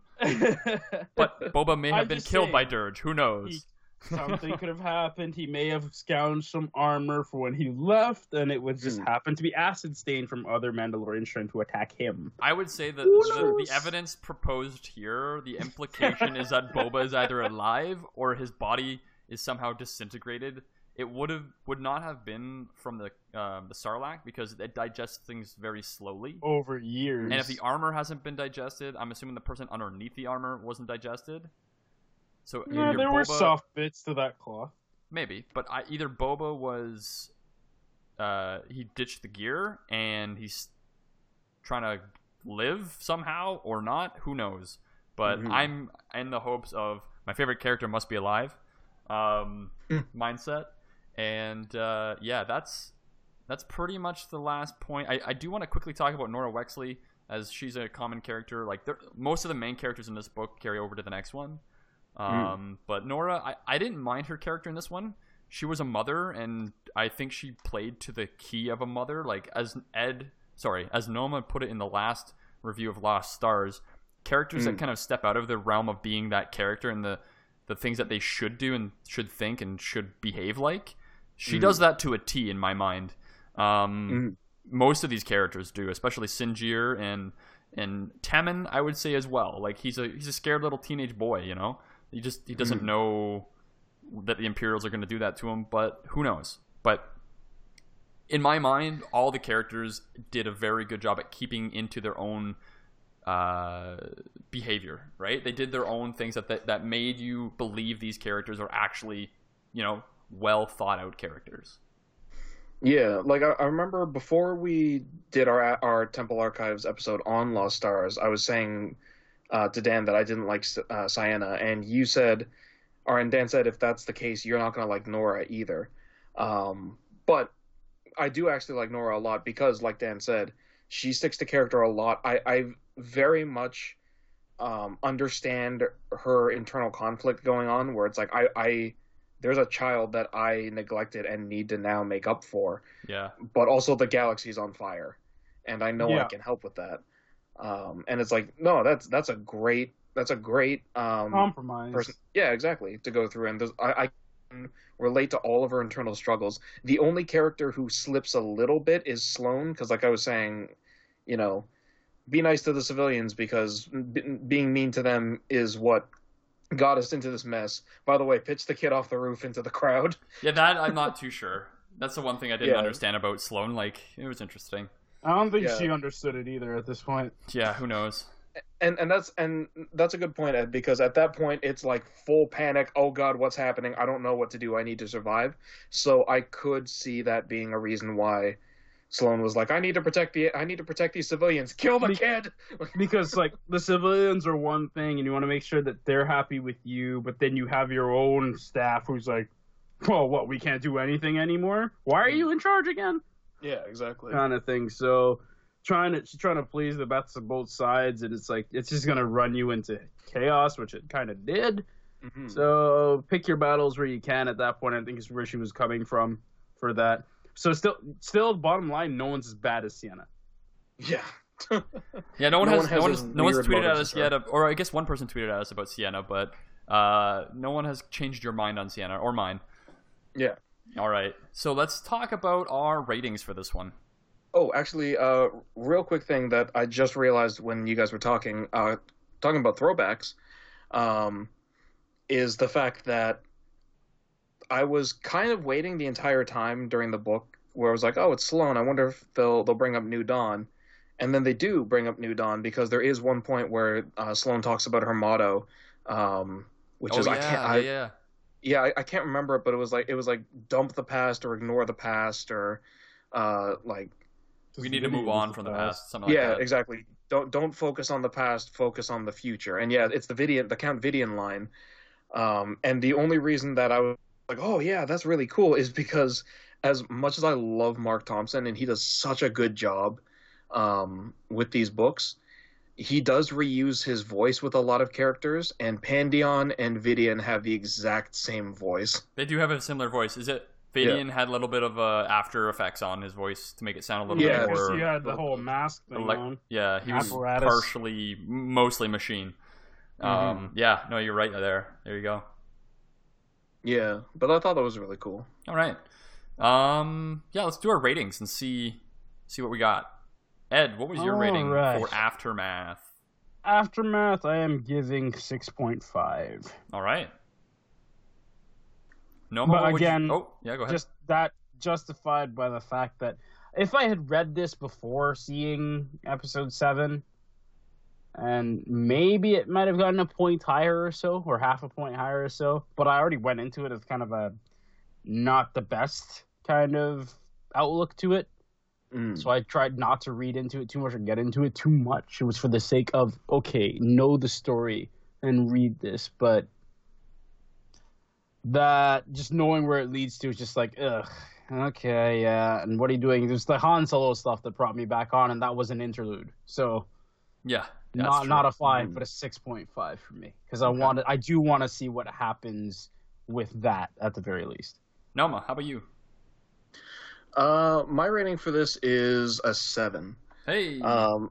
Yeah, there were a lot of... I didn't really talk about them that much in this discussion, but there were a couple of little things plot-wise that kind of annoyed me with this book. They were all kind of minor things. Like, by the time I was about halfway through the read, I was thinking to myself, this book could be called Everyone Gets Knocked Out, the book. Yeah, they always knock out people. Yeah, everybody. And nobody dies. Yeah, nobody dies, the book. Like, there were a couple times where people get knocked out, and I was like, really? Like, there's the part where Sinjir is in the shootout with, I can't remember the guy's name already, that's not great. The Celestian gangster. Yeah. Sulan? No. It's, I know who you're talking about, though. I can't remember his name either. Whatever, I won't waste time on that. But he's in the middle of that fight, and he dives over a bar table, and then the bartender gets the drop on him. And I was like, if he hadn't done anything around that bar table or around that bar, I'd be like, yeah, no, of course he didn't see the bartender coming. But I'm like, dude, you were getting drinks from him like 5 minutes ago. Yeah. How have you forgotten he's there? Exactly. You are an Imperial. You went through combat training, right? Or did you? That's true. Maybe not as a officer. But yeah, little things like that. And little character slips, but it's still, like Ed said, I'm excited to read the next book. I want to see where it goes. And overall, it was pretty solid, so nice. I'm fairly happy with it. For me, I gave it a 6.5 as well, only because I know what happens in the next few books, and I thought when I listened to this book again, I thought more of the stuff that happens in the other books happens in this book. I thought they got off world a lot faster than what they did. But the next few books are a lot better, I find. So I'm giving this one a little bit of breathing room. I really enjoyed the book, but I'm going to give it a 6.5 just because there's a lot more character development and a lot better story points and stuff in the next few books. So it's a comparison rating that I'm giving it, which is not fair to you guys because you guys don't really understand what happens in the next ones yet. But for my personal rating, yeah, I'd say 6.5 is probably the one. Like, from the sounds of it, it sounds like, you know what? This is like it's a good intro. 1 and 2 of Clone Wars. It's a good intro to the characters. When we start getting into the other ones, and it's like, okay, here's the real story. Exactly. Like, oh man. Exactly. Yeah, I would. That's exactly how I would say this. Is that season 1 of Aftermath, and it gets so much better in season 2 and 3. So nice. Yeah. Also, I just realized, is this the first time that I've actually had the highest score amongst all of us? Yes, it is. Yes, it is. My Fantastic. God. Who would have thought that Ed and Dan had 6.5 and Noma had a 7? Oh my goodness. Who would have thought I would be the most optimistic about anything? Exactly. I knew you guys would enjoy these books. And a 6.5 is not a bad score. I would highly recommend this book to somebody, especially if they just want a fun, original character adventure in Star Wars. Because we've never met these characters before. They're all brand new characters, except for Sloane. People gave Lost Stars a pretty low ranking overall in like different reviews and stuff like that. But it's one that I would read again. Yeah, for so sure. It's like you do have to find what you do like about the Star Wars books. Like we appreciate you guys listening to this and everything too. But if you did like Aftermath and you heavily enjoyed us, let us know some reasons why about you did. Yeah, if you agree with any of it, or you have a different favorite character, or there's a point that you didn't really like that we didn't mention, let us know. At the end of the podcast, we'll tell you about when or how to send us feedback at Twitter, Facebook, and email and all that. So just listen in either at the beginning of the podcast or the end of the podcast, and you can figure out when to do that or how to do that. All right, and with that, we will wrap up our discussion for Star Wars Aftermath Part 1. So, now let's head into Darth Vader Volume 2, Shadows and Secrets.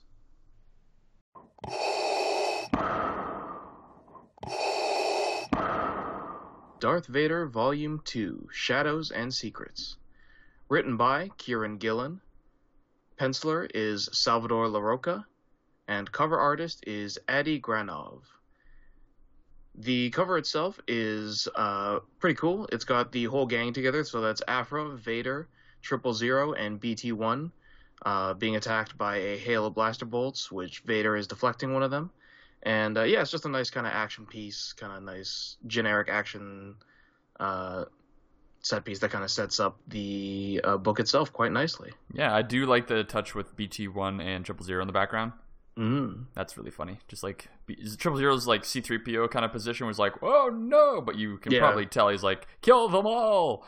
Yeah. And then BT-1's got his blaster out the side of his head unit there. No, that's pretty fun. Oh yeah. So this comic begins with the opening crawl. Disorder engulfs the galaxy. After the destruction of the Death Star by a mysterious Force-strong rebel pilot, the Sith Lord Darth Vader was deemed responsible by his master, Emperor Palpatine.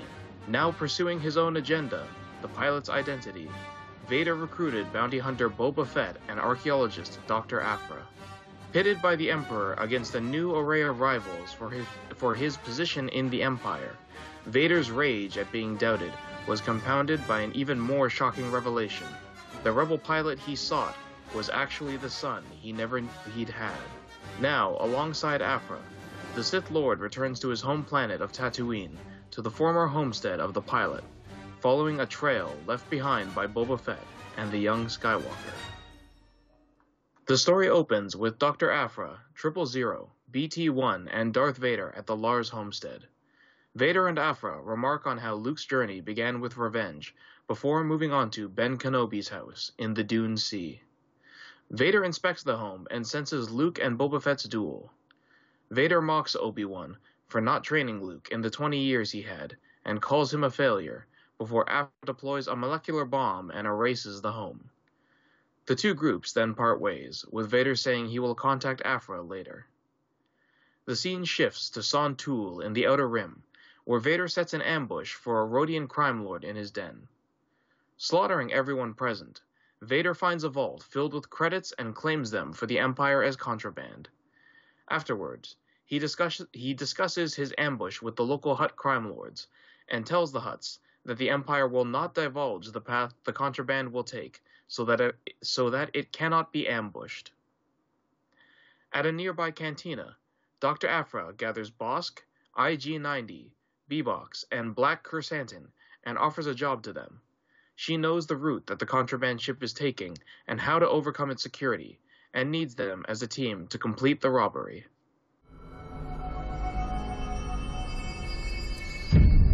Excuse the interruption. As I was saying, Bounty Hunter, I have need of your services. Issue number 8. The issue opens with an Architens-class frigate in the Anthen Prime system. Aphra detonates a giant asteroid to create an impromptu asteroid field that the Architens struggles to avoid, slamming into multiple asteroids in the process. Aphra's team uses this opportunity to sneak into the ship and disable the droids guarding the vault. Once in, Black Chrysanthemum uses his own ship to slam an asteroid into the Architens' vault and spill its contents into space, where BT-1 generates a magnetic field to scoop up as much as Sontool's credit hoard as he can. Back on Aphra's ship, the bounty hunters inspect their haul. Though they have lost most of the credits to the Void, they still receive a massive payout. However, after the hunters take their leave, Aphra goes to one of Anthen Prime's moons, Anthen 13. There it is discovered that Black Chrysanthemum and Aphra used a hidden satellite to recover all the credits that had spilled out into space, and for his part, Chrysanthemum takes 5 times what he'd made before. After Chrysanthemum leaves, Vader arrives, and Aphra remarks that they have a droid factory, bounty hunters, and a massive amount of hidden credits. Vader says little, but gives Aphra an unknown new mission before departing. The scene shifts to Grand General Tag's Star Destroyer. There, the General talks about a group of rebels named the Plasma Devils, who are wreaking havoc in the system. Tag assembles the Force-sensitive Astartes twins to hunt the Devils down, which angers the rest of Palpatine's apprentices. Tag then assigns General Carbon to hunt down the pilot who destroyed the Death Star, which Vader and Toulon object to, though both are ignored. Tag assigns Vader to find out who stole the massive amount of credits from the Sontool Architens. He is assigned a new adjutant, Inspector Thanoth, who believes they should begin their search on Anthem 14.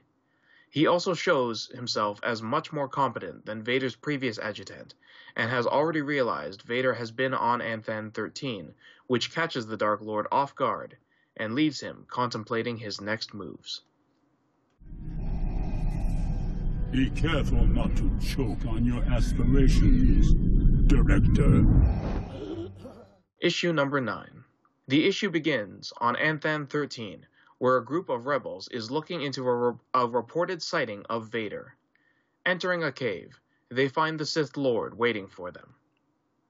Over Anthen Prime, Inspector Thanoth contacts Vader and tells him his theory that a group of smugglers used an artificial meteor storm to ambush the Architens and make off with its treasure. Knowing Vader was on Anthen Prime when the credits were originally claimed, Thanoth asks what brought him to Anthen 13 when they first met. Vader states he pursued and destroyed a rebel cell, explaining why he lured the rebels there earlier, to cover his tracks. Vader and Thanoth meet under Anthen Prime, where the inspector tells Vader they will meet an arms dealer named the Dragon, who he believes sold the explosives to the smuggler. In order to find him, they are searching for one of his dealers. However, when they arrive, they find the Astartes twins slaughtering their way through the underworld in an attempt to find information on the Plasma Devils.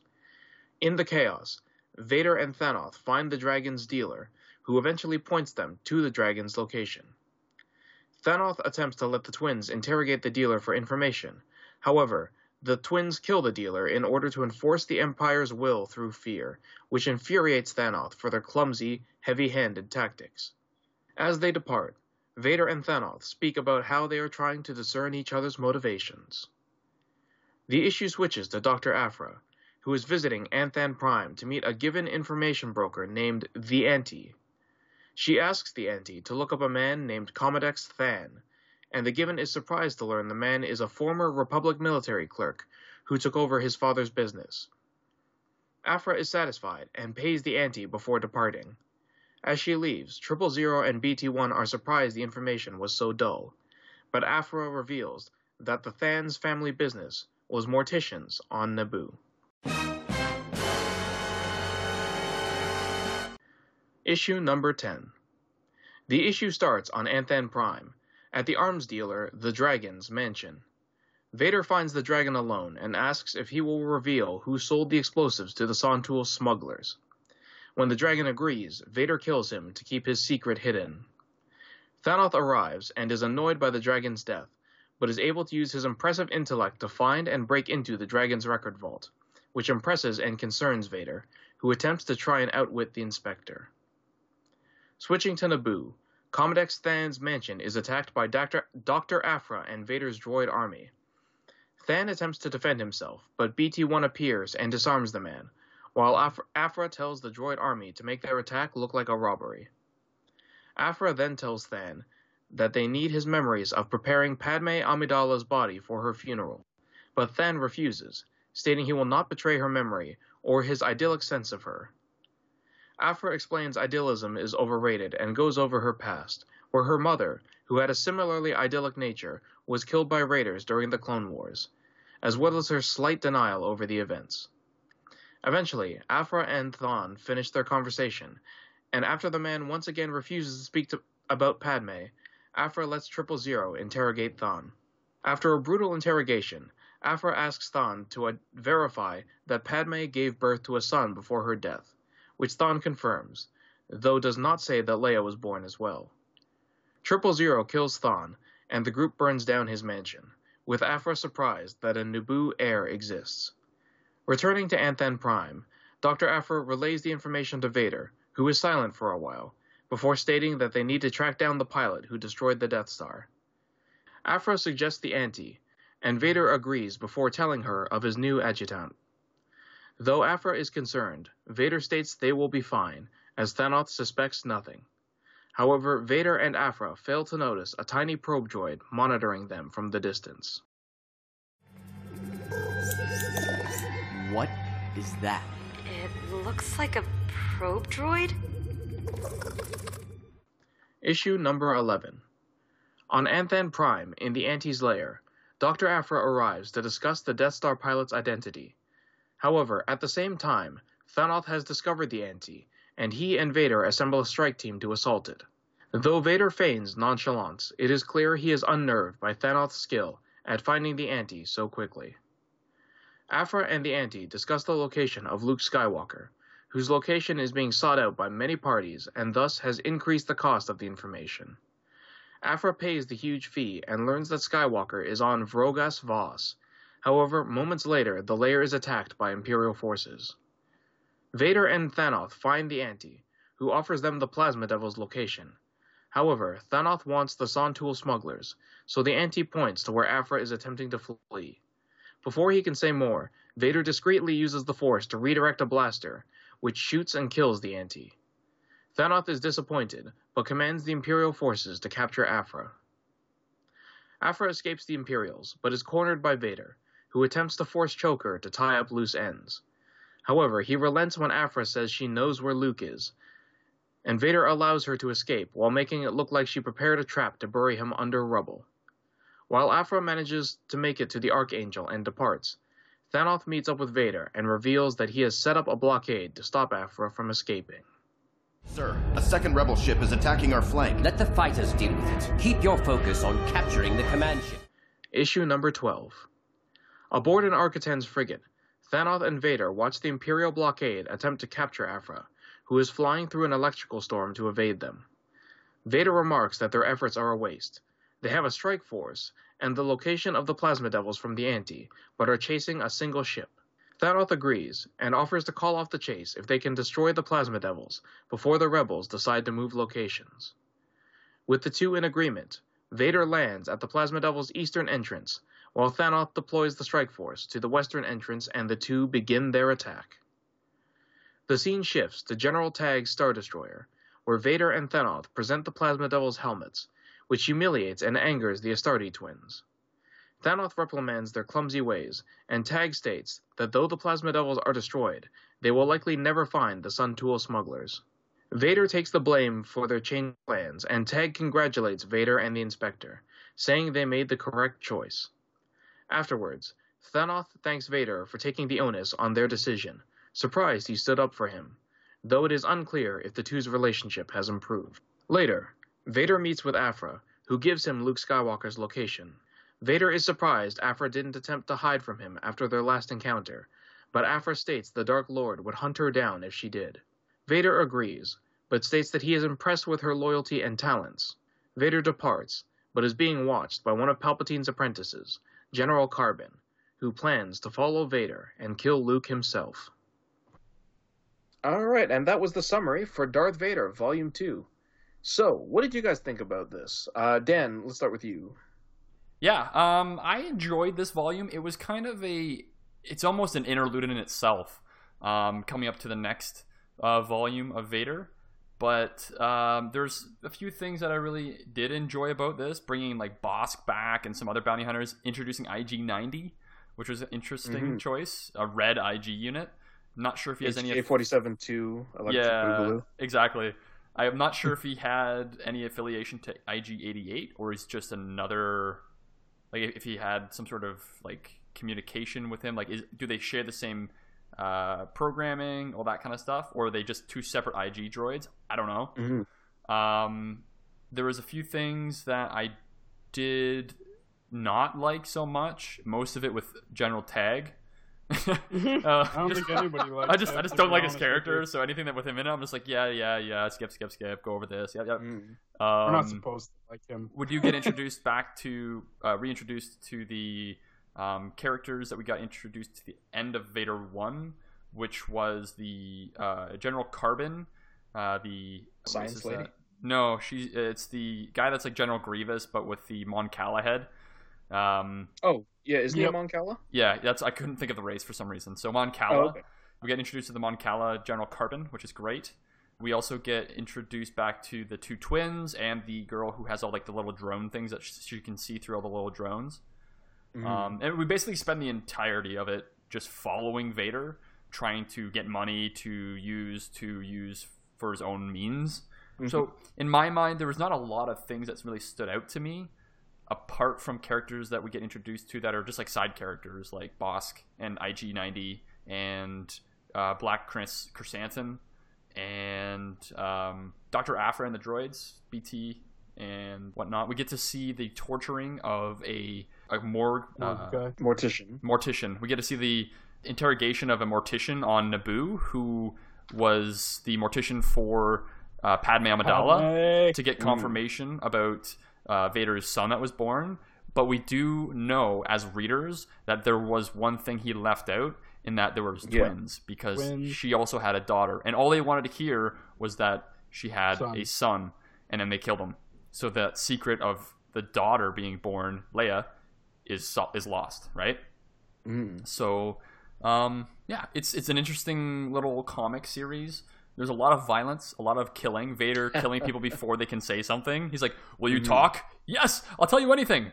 Unfortunate. And then just kills him. Or like twists a little bit, and the blaster just, like, he just force moves someone's hand, and then the blaster hits the guy, and they fall over. We do get introduced to a character that's the same race. Or is it not the Fallen? That's the Destiny. Gibbon. The Gibbon. Yeah, Gibbon. We get introduced from to them. Heir to the Jedi, right? Yes. Yeah. So we get introduced to another one of those who's also like a really smart person.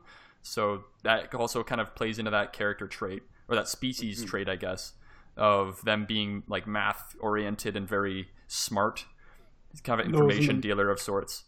Immune would get along great with them. Yeah, right? Yeah. And I think that's all the points I have. Unless something comes up when you guys are talking, that's pretty much all I really have to say. Okay. There was, I will say, as a very small counterpoint to Dan, that during Tag's speech, there was one thing he did that I thought was smart. Where he's talking about one of the missions that he has is that he sends Carbon to go hunt down Luke. He sends him to hunt down the pilot who destroyed the Death Star. Yeah, and Vader goes, "No, that's my personal mission. I'm doing that." Yeah. And then I can't remember the scientist lady's name, whichever apprentice, or the drone apprentice, and she goes, "No, it should be me. There were a lot of people, including smart scientists and valuable people, who died on the Death Star. I need." And Tag goes, "No, you guys are both way too personally invested in this. Exactly. You're gonna make mistakes. I'm sending the person who doesn't care." And I was like, "Oh, that's a good point." But then he also is just like. But then he does a bunch of other things just to spite Vader, and it's like, oh, okay, so you're still not a good general. You had one good decision. So, I guess he's slowly learning. Yeah, it's funny how the other characters that Vader is kind of pit against for, like, favor with the Emperor, their names are very, very hard to remember. I just remember them as the twins, General Carbon, and then what's that character from Overwatch that has like the drones. I can't remember her name, but she reminds me of her. Oh, Symmetra? Yeah. And she has like the things that you can put up and then they like attack people. That's kind of what she looks like. Okay. So that's kind of how I remember all of them.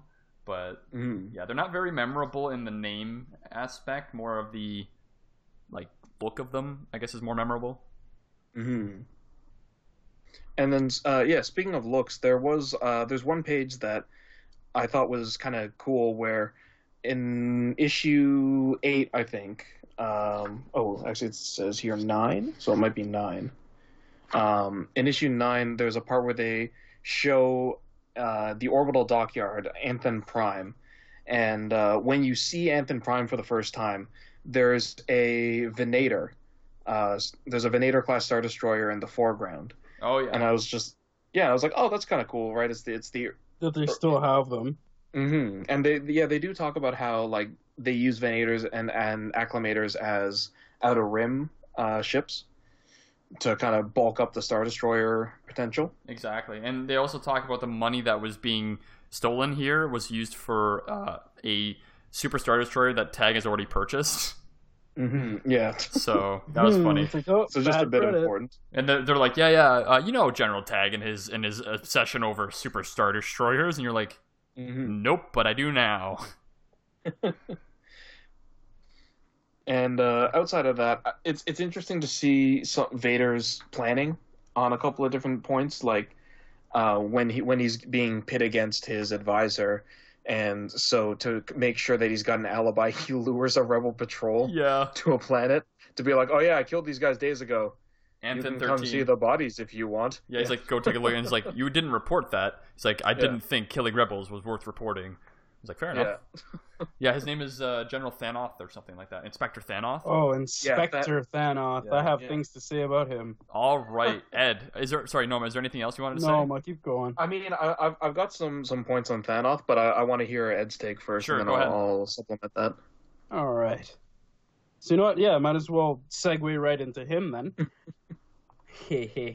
But yeah, Thanoth himself, I found him especially and this is the issue, or I guess the volume that we see him and we see his beginning and end kind of thing. But for me, he was a really interesting character because you see like things like Vader trying to mislead him and stuff like that, and he kind of plays along, but the guy ain't stupid. Like he's become Inspector. Like I looked at him as like a Sherlock Holmes type for a lot of it. Just because he was picking up things like crazy. And it was like, oh, do you see the way this landed here and this? And because you were in this time zone from this and this and this, that means this. And it instantly reminded me of the Netflix, the Cumberbatch Sherlock Holmes. Like, yeah, you had this particular catch up. So you had breakfast at this place and you stayed here. So it was like, oh, dude, what? You can figure all this out? And the fact that he figures out everything behind Vader when he's just like, you know what? I know who you are. I know who you're looking for. I know why you did all this stuff. But you know what? I'm not going to report you because I actually support what you're doing. And I think the Emperor is weak, especially after like the first Death Star and everything like that. And his powers failing. He's like, you do a better job. So yeah, and I couldn't put my finger on it. But you're right. Sherlock Holmes is definitely the analogy to go with there. He's so much a Sherlock Holmes in the Star Wars universe. Even the first time reading this, I knew there was something familiar about him. But you're right. Sherlock Holmes and knowing how everything kind of plays out just by looking at a scenario. Exactly. Like he's seeing the entire storyboard with it and he's just kind of like going along for, if not the fun of it, just to see more of what Vader is like. Exactly. To justify his like, should I report him? Should I not? Kind of thing. Like his own struggle that he's going through. But yeah, for Thanoth, for me, like even as like Vader's putting the blade through him is kind of just like, yep, all right, like this could have only ended one way, but if this continues, all the best, man. Hope you win, kind of thing. I don't think Thanoth's gonna survive much longer.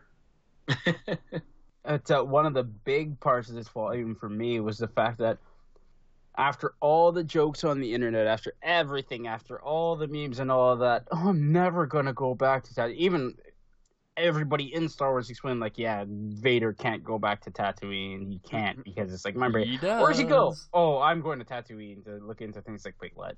And he even mentions, like, Ben, you were smart to bring the boy here because you know this is the one place I would never return. I would never come back. Yeah, the fact that he admits it too is like, yeah, no, I would never come here. Like that was a great little touch. But going back just for a second, I agree with like everything that Ed said. Thanoth is a very interesting character. And one of the things that I enjoyed most, I think he was probably my favorite character in this book, is you see how he starts the same as the last assistant Unai. He starts against Vader and then slowly kind of comes to his side when he realizes that the twins are just like, Vader understands the subtleties of, you know, spy work versus Imperial justice. Yeah, they were just like going out and killing everybody because they just wanted to prove themselves. They were just hotheads. Yeah, and he says like, "Oh, they're children. They don't even understand what we're trying to do." And Vader's like, "Yeah, no, I agree." And so you get to this point where I was like, "Oh, now they're on the same side. Ha, Tag, your plan backfired." But then you see the fact that he's still figuring all this stuff out. Exactly. And going behind Vader's back and being like, "Oh, I guess they are against." And it reminds me of, in a way, Death Note. Yeah. Where it's like I can see these two characters competing, but I can't really tell what steps they're taking, and that makes it really interesting for me. Exactly, because you know there's intrigue. And Vader uses things that he knows Thanoth doesn't have an understanding of, so he uses the Force as his crutch to kill people that could blab on him, but then Tag's using his real life intelligence or his non-Force intelligence to suss all this stuff out. And so the whole time during the novel, I was like, okay, are they friends? Are they not friends? Yeah, I was more in the realm of he is tolerating Vader at the moment, but his mission is still his mission, where he's got to basically inform Tag on Vader, right? So I feel like there's still a piece of Thanoth that's he's liking Vader, but at the same time there's something here that he's not sure about, and he thinks Vader is still involved with it, right? Yeah, But then I also like how you get the two, I guess Vader's not an old man, but the two like old men of the Empire, who basically are just like, all right, we can either catch one thief or we can stick it to the whippersnappers. Exactly. It's like, which one let's do you stick want it to the whippersnappers. Yeah, let's go after the plasma devils. Yeah, that was funny. Yeah, because no, you're right.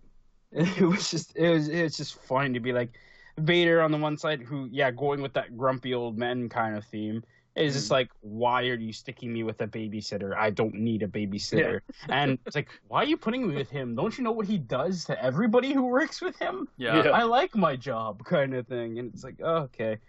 And it's like, oh, I can still like my job and kind of work with this guy. Oh, this guy isn't really so much of a babysitter. He's actually competent and he can help me.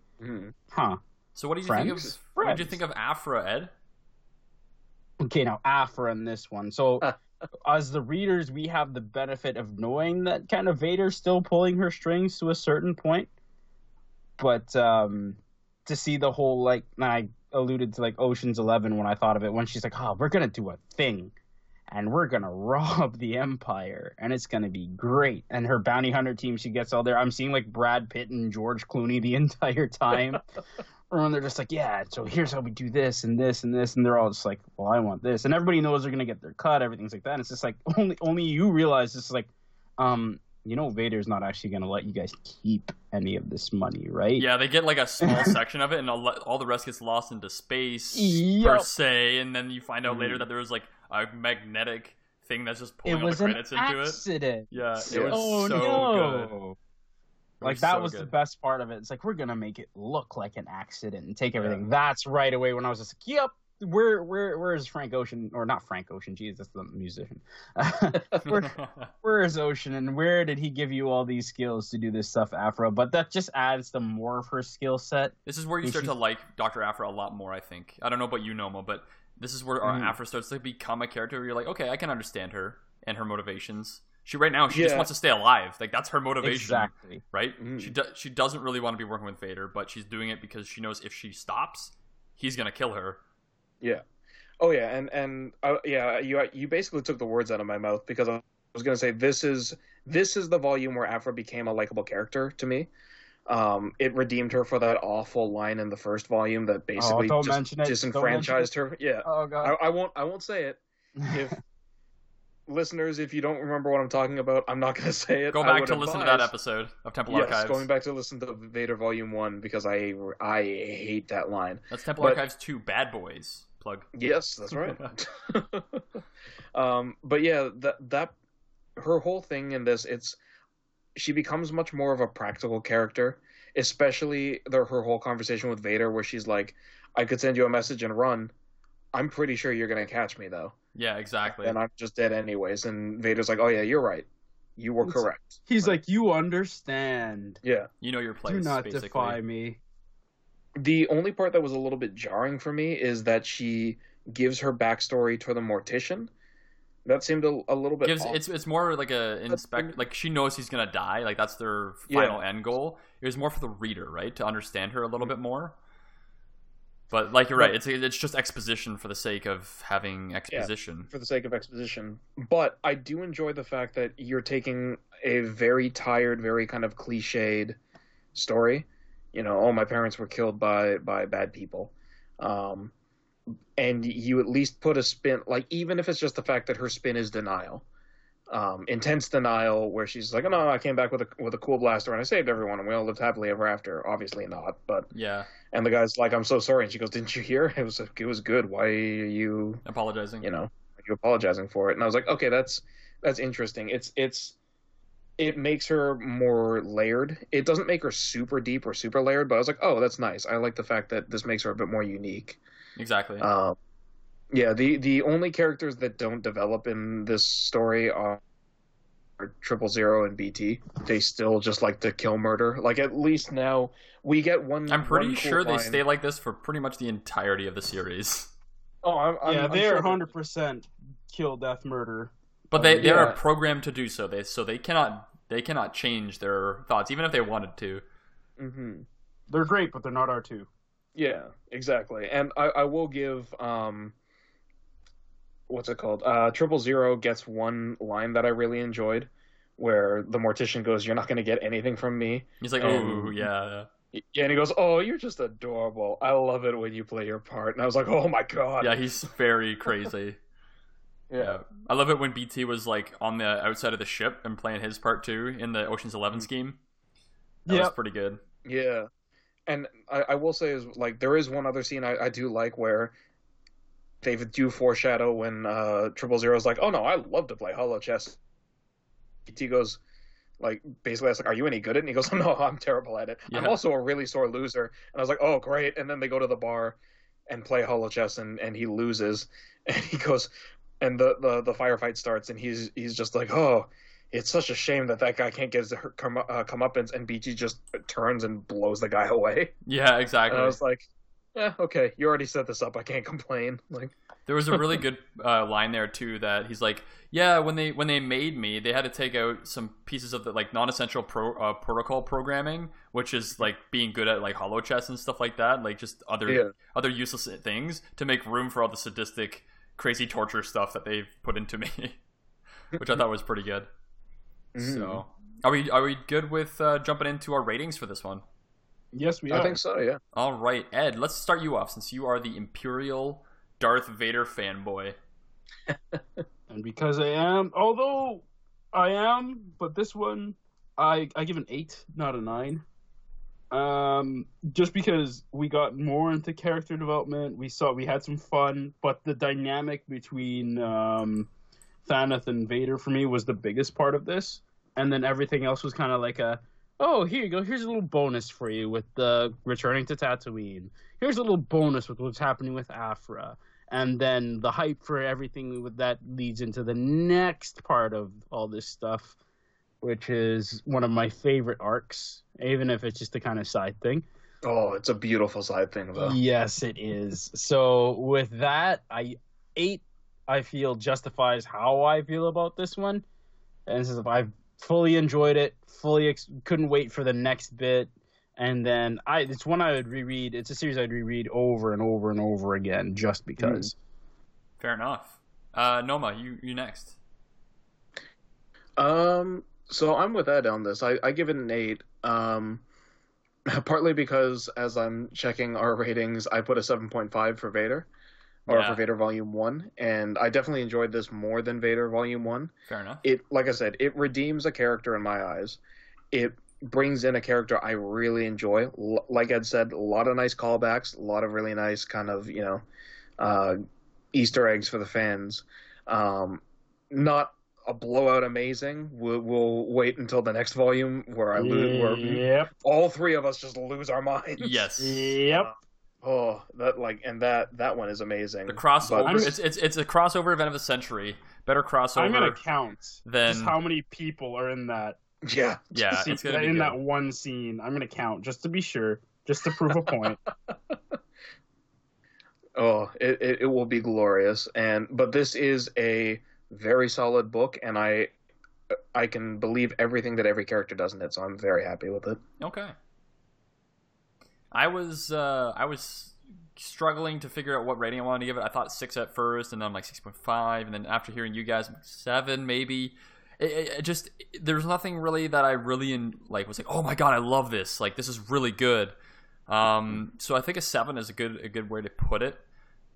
It's like I said, an interlude into the next thing that happens in Vader, and like we just said, it's gonna be amazing. Vader Down is the next section of Vader. So if you've heard of Vader Down, it's pretty much one of the best sections of Darth Vader in general in the comic series. So I would say giving this a 7, just because you do get a little bit more development with Aphra. You do get some stuff about Padme and the Mortician and all that kind of stuff. The Ocean's 11 thing was kind of fun. Just, you had a little bit of everything. But it does go down a lot just because General Tag's in this for me. No. Shots to General Tag. No. Anything with General Tag, and I'm just like, yeah, okay, I'm done. But we'll eventually get past that. But yeah, 7. So I take it from this that Tag is your Sienna Ree. Yes, actually, yeah. The only thing is, Tag appears a lot more than Sienna does. Whoa. Yeah, Sienna doesn't ever appear again, as far as I remember, but Tag does. So, all right. I think we're ready to get into the outro. Yeah, right. I think that about wraps it up.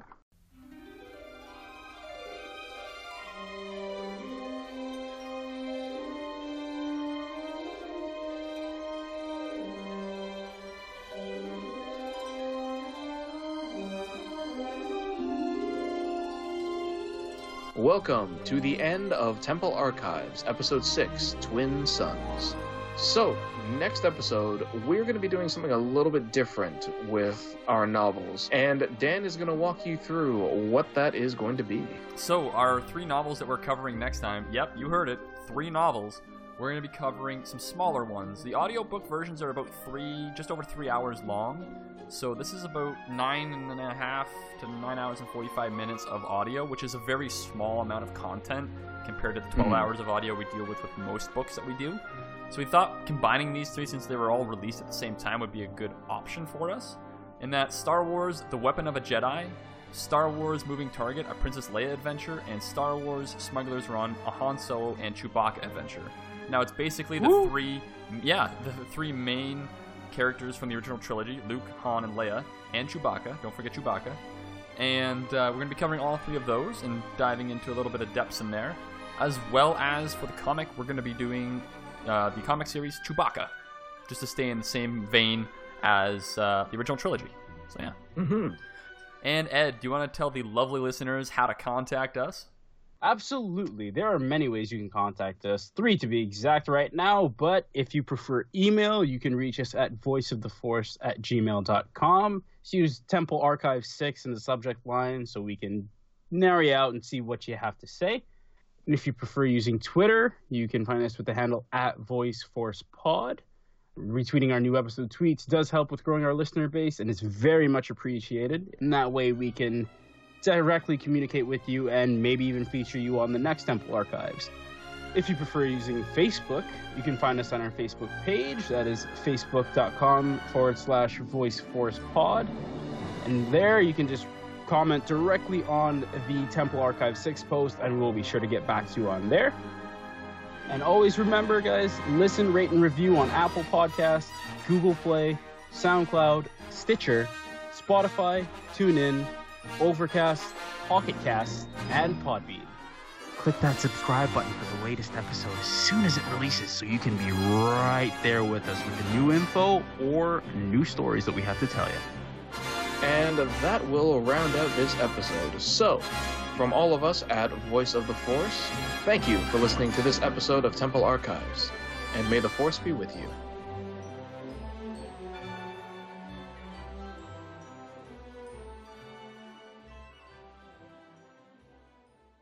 And Dan is going to walk you through... Can you say Dan is going to walk you through again? Because you just cut out. Yeah. Oh, God damn. All right. No worries. Sorry, that was... Yeah, it's all good. You had it, and then it just fucking... It didn't go. No worries. 3, 2, 1. So, before we head out, we just want to remind you guys that all three of us will be attending Star Wars Celebration Chicago. That is from Thursday, April 11th until Monday, the 15th. And we are very excited to try and meet up with listeners and other podcasters. So if you find us, let us know you're a listener, and we'll give you some of the free stuff that we bring with us. Swag. Exactly. Unless we run out, in which case we'll... That means all of you got something, so great. Yeah, exactly. Yeah, we're bringing a decent amount, so we don't know if we're going to give it all away, but if we do, hey, that's going to be nice. Mm-hmm. We'll figure something out. But we'll just throw it in the we'll just throw it up in the air like money, just like you get some and you get some and you get some and you get some. Just blow it all in the first 5 minutes. I need a t-shirt cannon, guys. We don't have any t-shirts, but we're gonna fire something out of this. I wonder how bad of a paper cut they can get if we fire our business cards at them. Oh god, a pretty bad one, I'd say. One to last, one to be memorable. Oh boy. Yeah, exactly. Ed, did you want to talk us out with the how do people can contact us? I'm going to do that again. I was just rambling there. I couldn't figure out what I wanted to say. Oh, trust me, I know that feeling. Oh, yes. And all right, Ed, do you want to tell them... Okay, let me try that again. I got it this time. Third time's the charm. All right. If you prefer using Twitter, you can reach us with the @VoiceForcePod. And honestly, if you help with retweeting our new episodes, or it helps with just listening. Wow. Jesus Christ. You can do it, Ed. You can do it. I know you haven't talked much this podcast, but you can do it. Affected all of us. It has. More alcohol. Right. More liquid courage, Mr. We'll do an after hours podcast one day.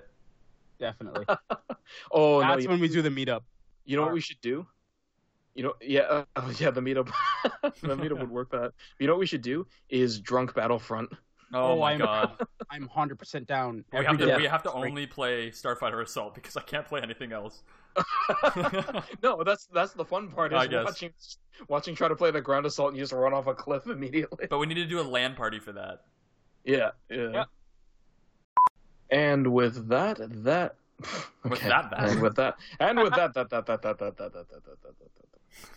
Anyways, 3, 2, 1. Also, there's a speed dating panel for Star Wars Celebration. Uh-huh.